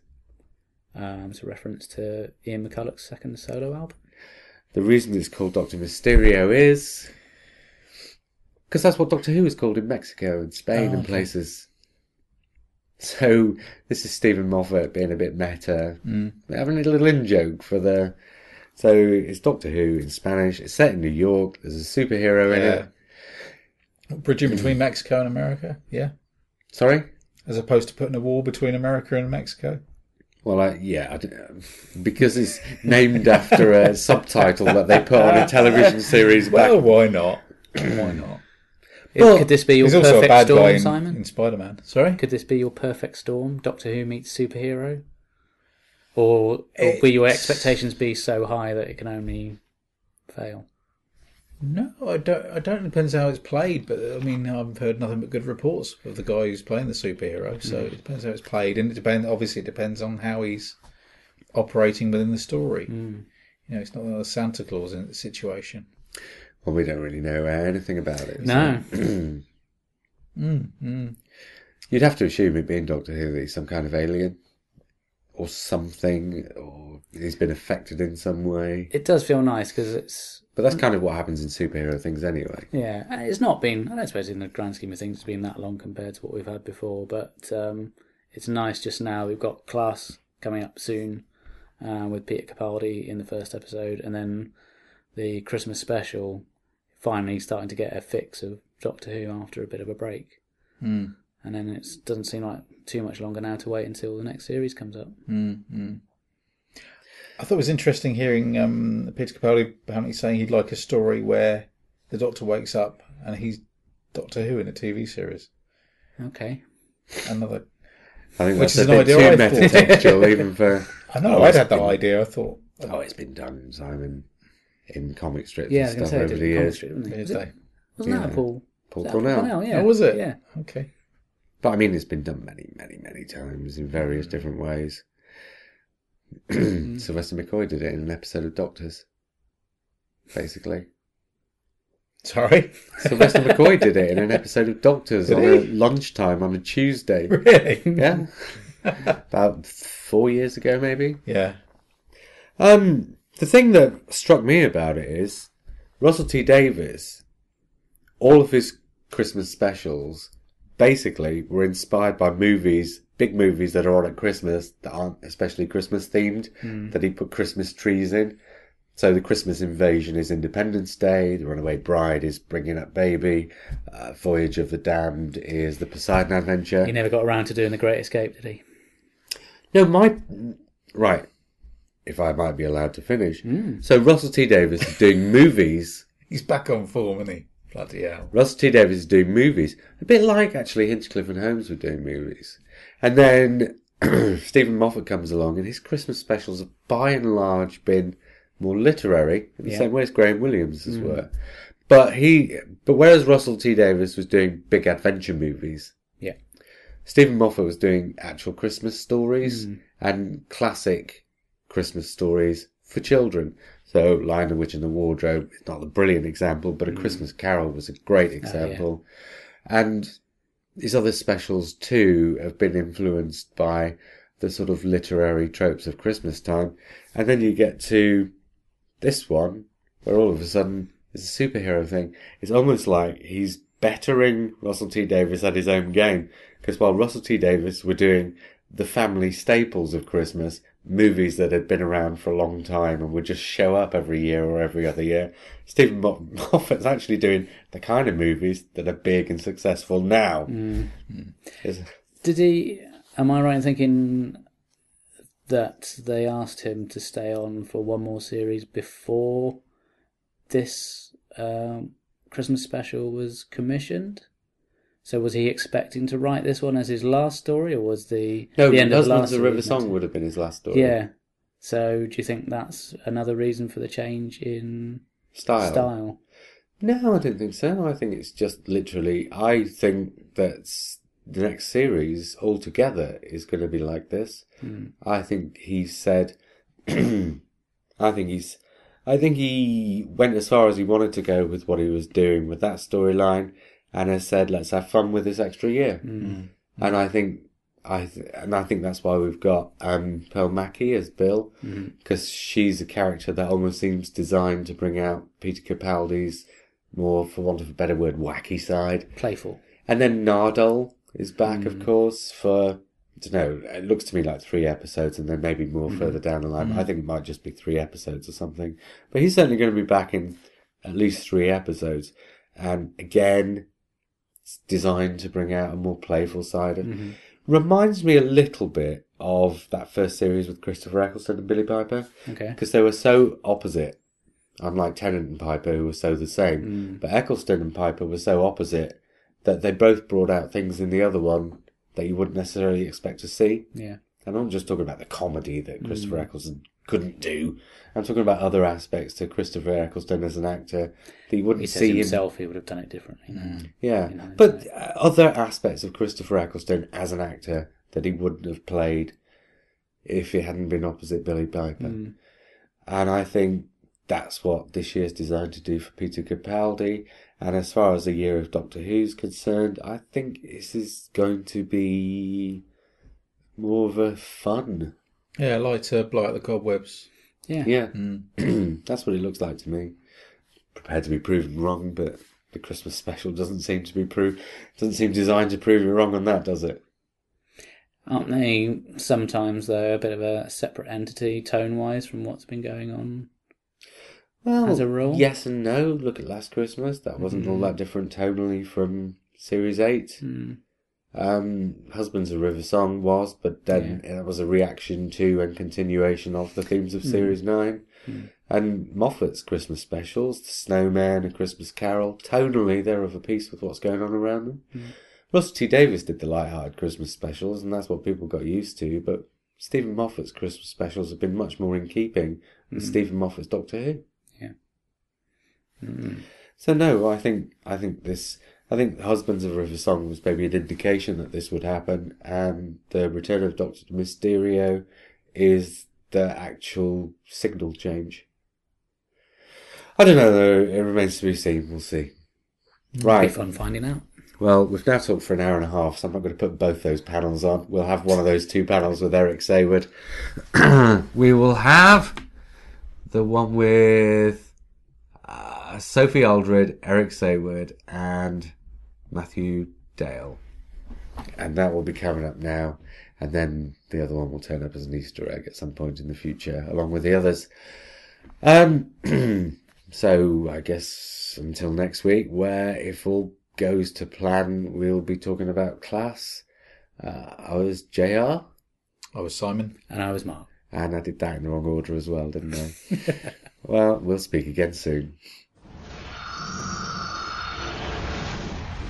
So you're just all going to start pressing buttons and things go round and we talk.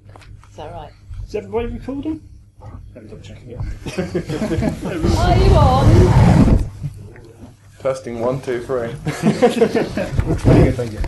Okay, so we'll just go along the line and introduce ourselves. So I'm Nick, I'm a podcaster, I'm from the Pubcast in Leicester. With me we've got... Sorry, the Pubcast. The Pubcast. That sounds like a good one. Yeah, it came from a Doctor Who group in a pub, is it? We just Very started doing a sensible. podcast. A podcast. A I podcast. like it. So next me I've got...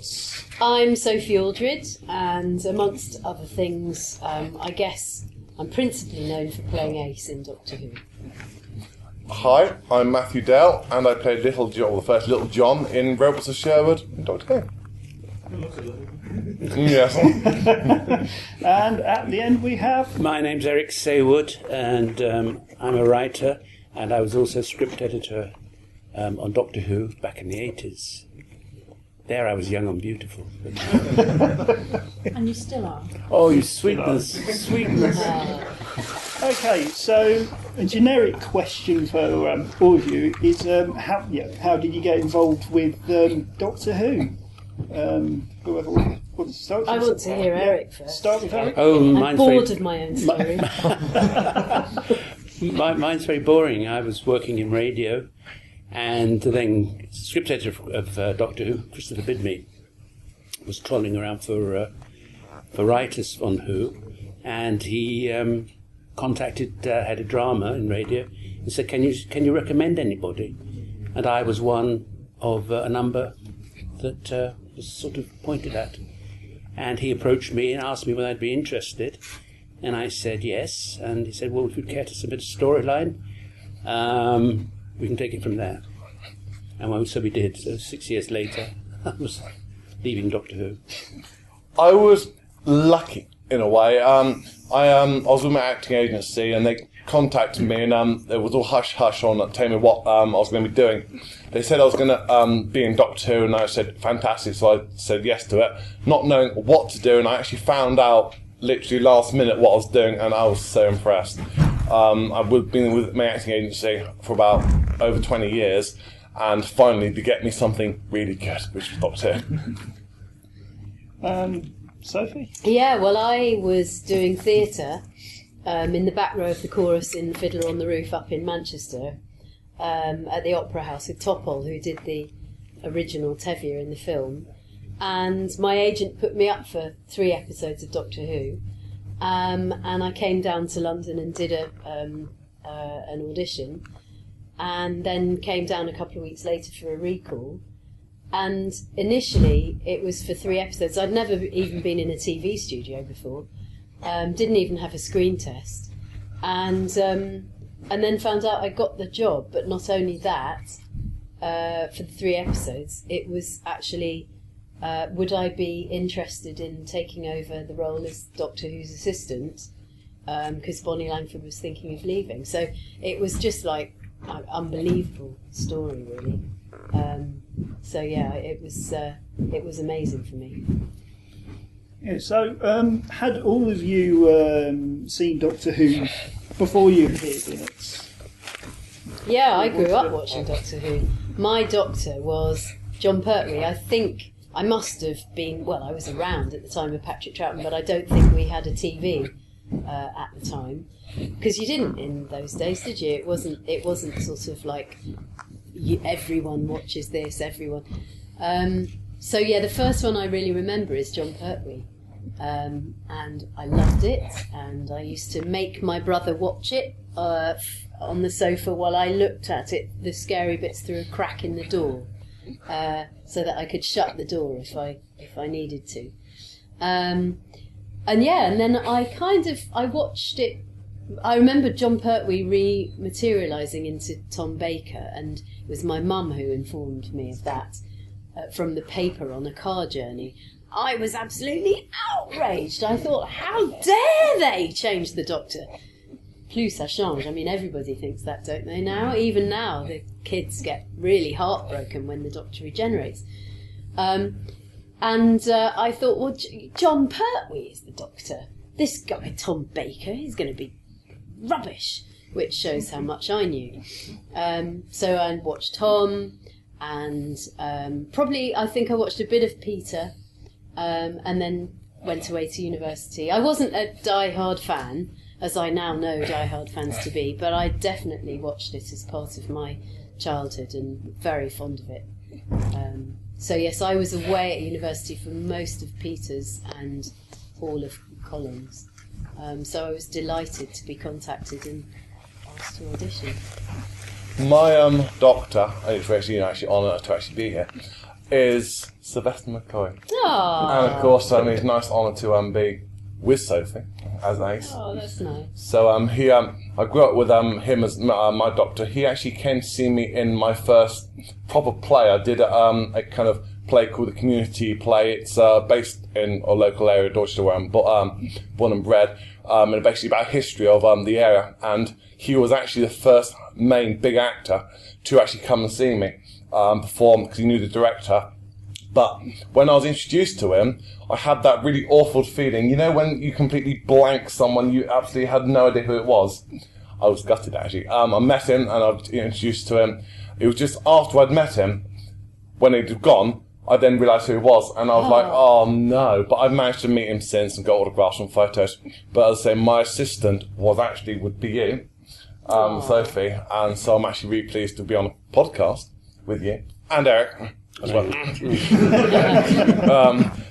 Yeah, so he's my doctor, and I've grown up with him, and that's where I started. And as I say, my next doctor now is Big Capaldi. So, but my number one doctor will be Sylvester, and I hope to someday do a convention with him, as well as maybe Sophie as well at the same time. Lovely. So, had you seen the show before you took over as script editor, Eric? Yes, I had, but not for a very long time. When I was asked to write The Visitation, I don't think I'd seen an episode of Doctor Who for about 10 years. Hence why it's the story itself reflects another period rather than what was currently being done on Doctor Who. Yeah, I mean, when you came in as script editor, did you have an idea of the direction you wanted to take the series in? Or? Well, eventually, I mean, when I took over script editor, there was very little material for that season. Forgot his name. Andrew? Chris Bidmead. Chris Bidmead, sorry about that. Chris Bidmead had left in November, and with nothing in the pot for the next season. And Anthony Root had taken over. He was just doing a 3-month period, and he hadn't actually got things underway. And then I came in around about April and did the best I could. It was a matter of trying to keep up with things rather than having great plans. After I'd settled down, of course, then I'm looking around thinking, where can we take this show? Because it was still following Tom in the way that it had been presented by him. And I thought it was, and we had Peter coming in. And I thought we really got to sort of shift this over. So we had a younger doctor. We could make him more of an action man. There was a lot going on in the cinema that was full of action, things like Star Wars and so on. We didn't attempt to emulate them, but of course the budgets made it impossible. But you've got to keep an eye on what's happening, otherwise you just very quickly look incredibly old-fashioned. So that was the attempt, to pull it into a greater adult audience, hence what we finally did, I hope. Yeah, so Sophie, when you came in as Ace, did you have any say into the character, or was it kind of, you were told this is what the character's like, this is how you've got to play it, or did it kind of evolve? It was a bit of both, really, because I got the script for Dragonfire and really loved the character as written on the page. I mean, Ian Briggs had just done the most fantastic job of creating a very realistic character anyway. I'd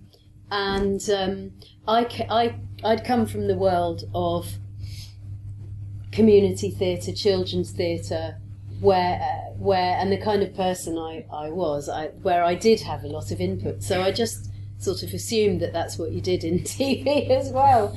And Sylvester was very into the idea of having this different kind of relationship with the companion, partly to help him with his lines, because he realised very early on that if he had what's this? If he was saying, well, this is a so-and-so, I would say, what's happening? Where are we going? What are we doing? He would have to say everything. He would have to have all the lines. Whereas if he turned into a sort of mentor, teacher type doctor, then he could say to me, well, what do you think this is, Ace? And I would have to come up with all the gobbledygook that he didn't then have to learn. So it was all a very clever ploy. Anyway, but Andrew Cartmel, the script editor, was really kind of keen on the character of Ace, and he really wanted that development of her character and the relationship between her and the Doctor to be kind of very realistic. And so I was very lucky in that there wasn't really much to ever interfere with the characterisation as written, because the writers that Andrew had got really took on the character and produced great dialogue, and there wouldn't have been anything that I wouldn't have wanted to say or do. I mean, I certainly had a big say in my costume. Again, because I thought kind of, well, that's what you do.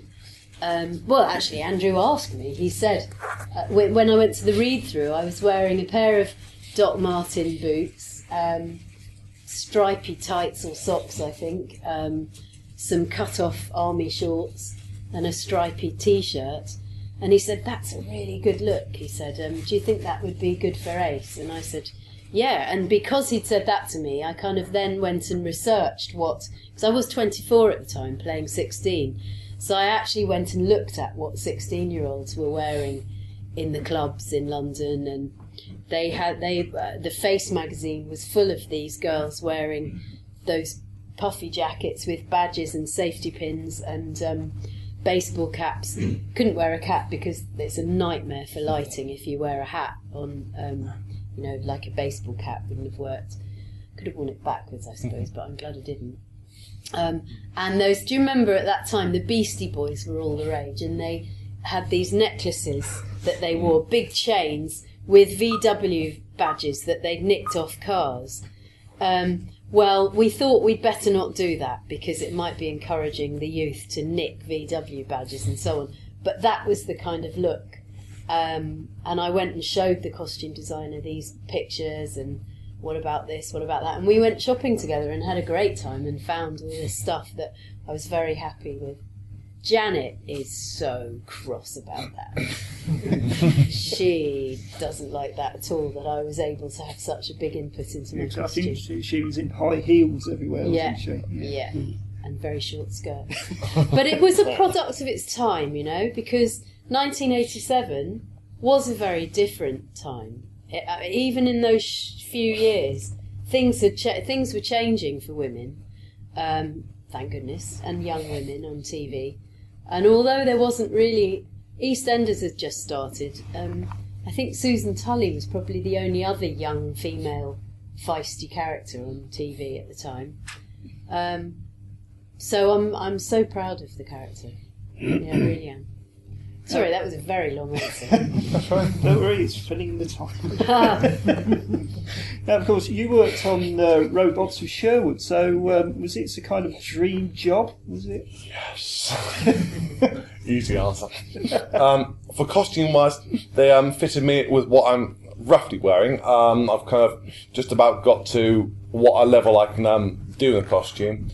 Okay, I've just been buying myself a bow and arrow, which recently, this week, because I wanted to make the costume even more realistic. Okay, I didn't get to choose. What they did is they went to the wardrobe and they just picked random clothes saying, that'd be good. So I basically put it all on, and yeah, basically it was like completely like hot and like, it's amazing costume. Really hot all the time. I don't know about yours, because I've seen it with your leather jacket on warm days, you would have been really hot on there. Yeah, it wasn't actually leather. People make that mistake because it does look like leather on camera, but it was one of those flight jackets. So it was ideal because I had a pocket inside and I could put a hot water bottle in there. So I was invariably freezing. And then when it got too hot, I could just nonchalantly be swinging it over my shoulder. Yeah, so I was lucky. No, that sounds... Yeah, because it was all kind of raw cotton, like really wool material, so it was really kind of itching on the whole body, but you had to, like, for the whole the 8 days of filming, in the kind of the hot wool and with warm weather. Well, I'll put it away. It was in Wales, it was dry, it was sunny. Blimey. All week. Unusual. Very, but when you're in costume, it was hot. But at least the shoes were comfortable. So, kind of general question for everyone. I'll start with Eric at the end. Is there anything that you would have liked to have done on Doctor Who but didn't get to do? Well, if you're talking about companions, I would have liked the female companion to be a little bit tougher, a little bit more real, a little bit more, contributing a little bit more. With the character of Tegan and Nyssa, they became almost redundant. It was very difficult it got more and more difficult to fit them in round stories.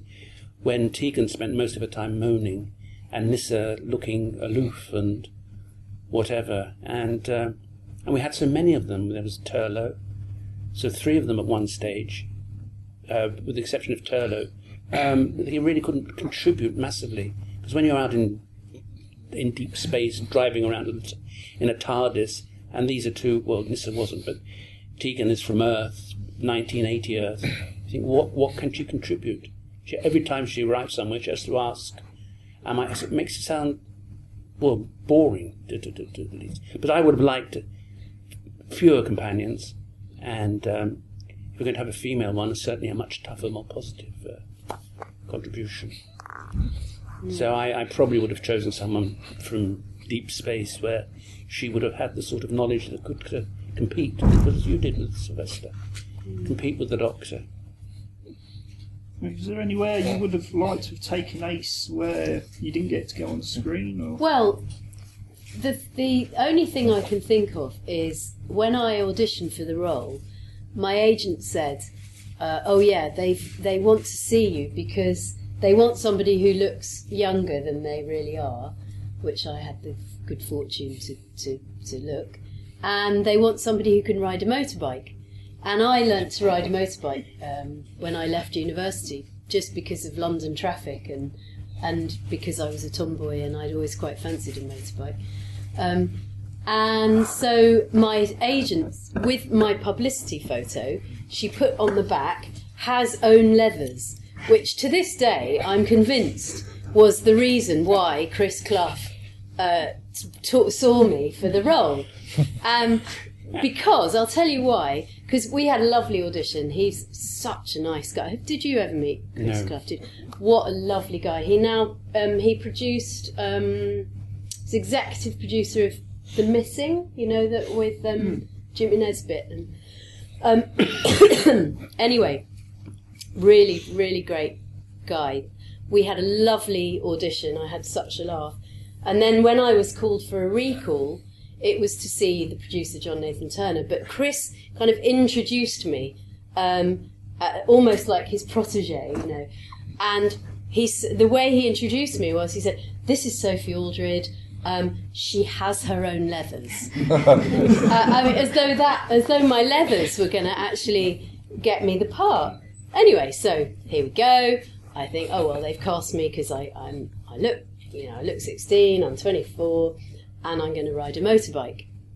Now, what I didn't realise that they were also cross-casting for Delta and the Bannermen at the time. And they chose Sarah Griffiths, who doesn't ride a motorbike, to ride the motorbike. Meanwhile, they chose me to play Ace, which was actually the right way round. I was much more suitable for that part.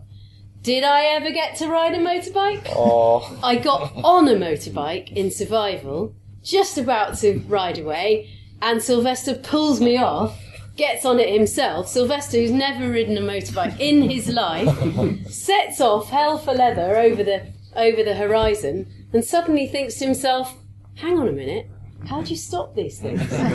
Nobody had actually realised that he couldn't ride a motorbike, because it just seems the kind of thing that Sylvester would be able to do. So off he roared, and he had to actually tip himself off the bike to stop, because he didn't realise. You just pull the brakes. So there you go. Yeah. Would you like to return to the series? Oh, thanks. I'll step away for a minute. So, would you like to return to the series as maybe another character, or? I would love to return to the series as a companion. Oh, that would be good. One thing that would be interesting, it would be quite nice, is if, let's say, the Doctor is regenerated into a female, to be the assistant to the Doctor.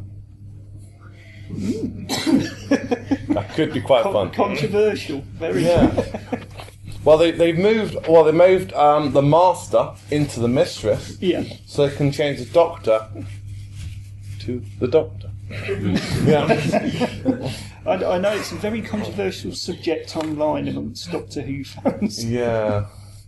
But no, it'd be nice to be assistant, because that would be quite cool, because then I get to do what Ace gets to do and travel around. Run up and down corridors. Yes. Now, this is a podcast interview, so have the podcasters got any questions they want to ask? A question for Eric. In the Visitation, the aliens might not have been realised as well as they could have been. Were you happy with them? No, not really. I mean, it's Misery Gut speaks again. No, the costume. I mean, they were trying, and the visual effects guys had got hold of some of these little tiny motors that now are everywhere, and they'd built them into the mask of the pteroleptal so that he could have some movement. But it was there's a story as to why the actor inside the costume couldn't have his voice changed. And I learned that it said because his mother wouldn't recognise him. And I found this really rather extraordinary. This is why you're using someone because his mother. Anyway, so no, it would, and the costume was very, very restrictive. So I'm trying to remember the actor's name. Apologies to actors. I think he ended up running the Queen Vic, so his mum will have seen him at some point. Oh, right. It's basically a two-part question because I love the alien race themselves, and I was just thinking if you've never been approached Big Finish to say, can we have them on this? It's a lot cheaper without the makeup. Big Finish. Well, they've never approached me to do anything. So right, haven't we with Nikki somewhere in the building? is it? Hello, Nikki. Where are you? No, because I think as a race they could really have legs, literally. Yes. On audio. They could. I always thought that. Yes, I agree. They would. It would have made them more interesting. I mean, just being able to move around makes an actor more interesting. But they couldn't. No, you seem to have a whole world-building thing with them rather than just have them as villains of the week. They had a society and they built beautiful things like the androids and things like that, and had a genetics background, which sounded as though they'd had more thought put into them than a lot of other creatures. Well, it's just sort of the backstory, really. They'd come from Raga, a place called Raga, where they'd been in prison. They'd been working in the mines there, which had damaged the pteroleptal's face. They reacted badly to that. Yes, that is true. There is a sort of history to them. Just saying, because Visitation was one of well, obviously that was the book that was chosen to be the making of Doctor Who, which for a lot of us was one of the books that we always carried around with us. Right. Because in the early years of fandom, there wasn't a lot of stuff that we had access to, and the Visitation was the story that had been chosen to concentrate in that, and we all sort of. That was what we all knew most about because we'd read that and carried it around with us. I think that was nothing particularly special for the Visitation because it just happened to be the story in production when the author approached John. Anyone else want to ask any questions? Tim? Sophie, I was at the Strangers in Space event. I think I'd give you a blatant excuse to plug Strangers in Space. Oh, how kind. Yeah, talking of podcasts. Well, Strangeness in Space is a project I've been involved with for about a year and a half with some very old friends of mine from university, in fact, Trev and Simon, who swing their pants and don't do duvets. And basically, another friend of ours, Claire, who we were at university with, is an executive producer on podcasts and radio and so on. And she suggested that we all work together.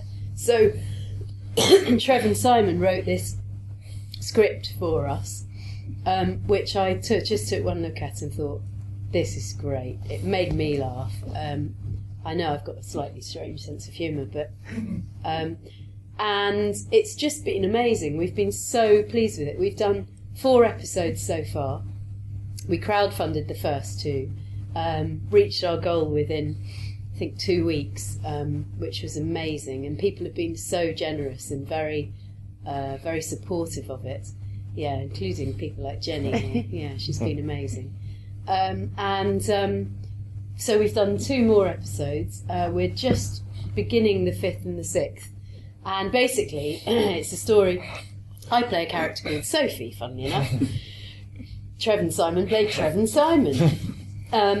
I am the manageress of a gift shop in a space centre, not unlike this space centre in Leicester, who inadvertently gets blasted off into space in a test rocket with Trevin Simon, who belonged to an 80s pop synth duo called Pink Custard, which is loosely based on Blancmange.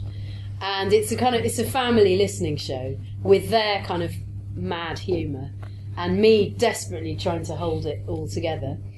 But it's done really well. We reached number 6 in the iTunes podcast comedy, and we were in the Guardian a few weeks ago had a thing about the 50 podcasts that you must listen to, and we were in the top 50.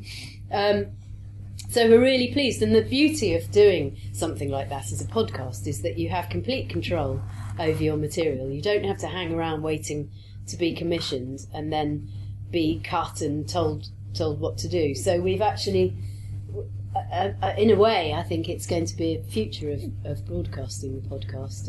You know yourselves, I mean, it's a very democratic and wonderful medium, because if people like you, they listen, and if they don't, they don't.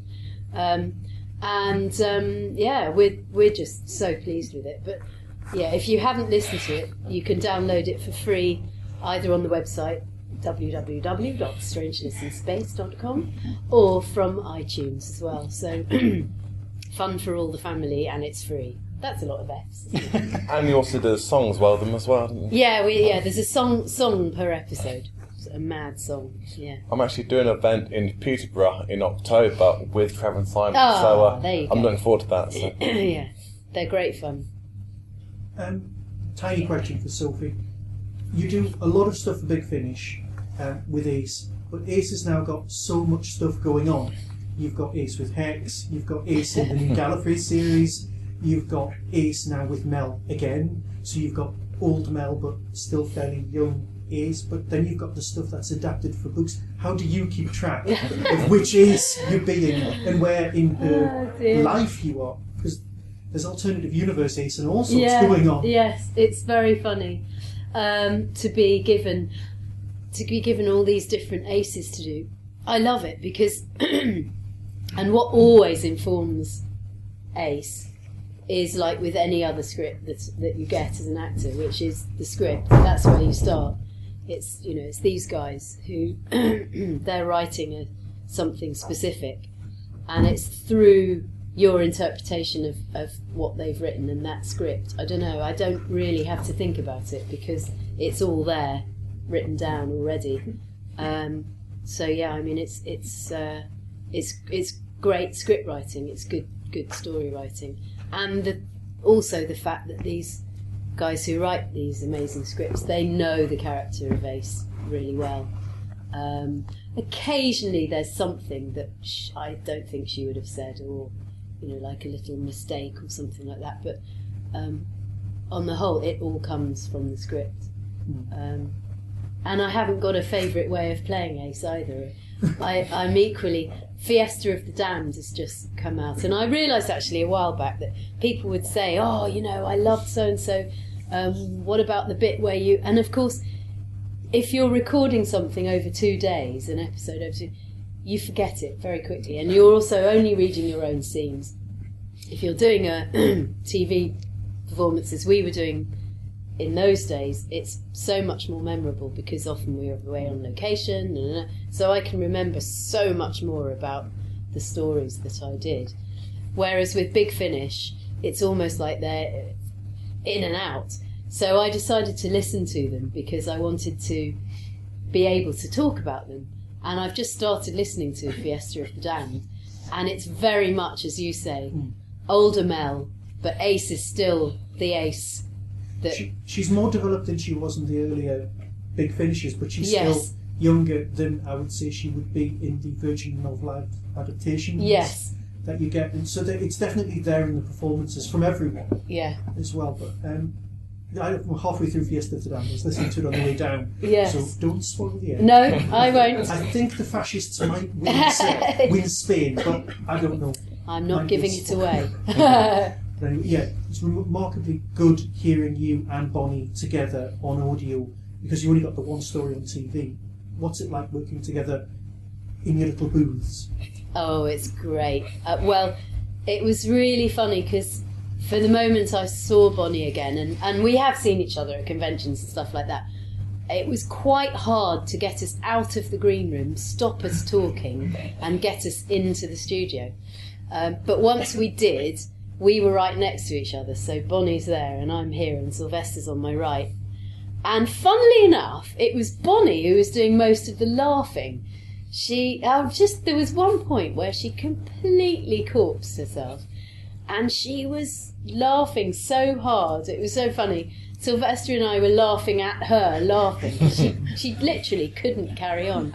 Yeah, we had such a good time. And I think actually Ken Bentley says in one of the interviews, you know, those interviews that they do after the stories, he said, I don't think he said he'd ever seen, he said he knew actors get on really well together, but he hadn't realised till he saw Bonnie and me chatting away how well we get on together. And it's so funny because we're not at all like each other. We're very different people, but somehow we really get on so well together. Right now, obviously we've talked about Doctor Who and a few other things, but one of the big roles is Tree Food Tom. Of course. How did David Tennant react to finding out that he was your assistant? Yes, exactly. My sidekick, David Tennant. It was so funny because, of course, I'd met David before when we did Colditz for Big Finish, and he was an unknown then. And in fact, Nick will correct me if I'm wrong, but I think he actually asked Nick Briggs if he could please do a Big Finish. And there's some story about how he was going to be a spear carrier at the National or something, or he could do the Big Finish, and he wanted to do the Big Finish. Anyway, that may all have been in my head or in a dream somewhere, but yeah, check with Nick, that one. So it was really lovely to see him again, and I loved working with him because he's just such a professional, brilliant actor. He can just take anything on and do it fantastically. And so playing a little acorn sprite who's mischievous and cheeky was no problem to him. But it was quite dangerous standing next to him, because we did it as an ensemble, which was amazing. I love doing animation that way. It's the nicest way to do it. When I do, because I'm producing a different voice for Tree Food Tom, and I might not do it because I might start coughing, but I'll see if I can do it at the end of the story. I'm very still and quite tense. I have to do a lot of sort of, work because I'm producing a different voice. Whereas David is like, he's so tall anyway, and he's all long and gangly. So he was standing next to me like this, doing his character, and I'm like this, sort of trying to avoid his long arms like this. But it was great fun to work with him. Really good. Yes, well, I'm afraid we've got to wrap up now because we've got the next guests in. So, everybody, please put your hands together.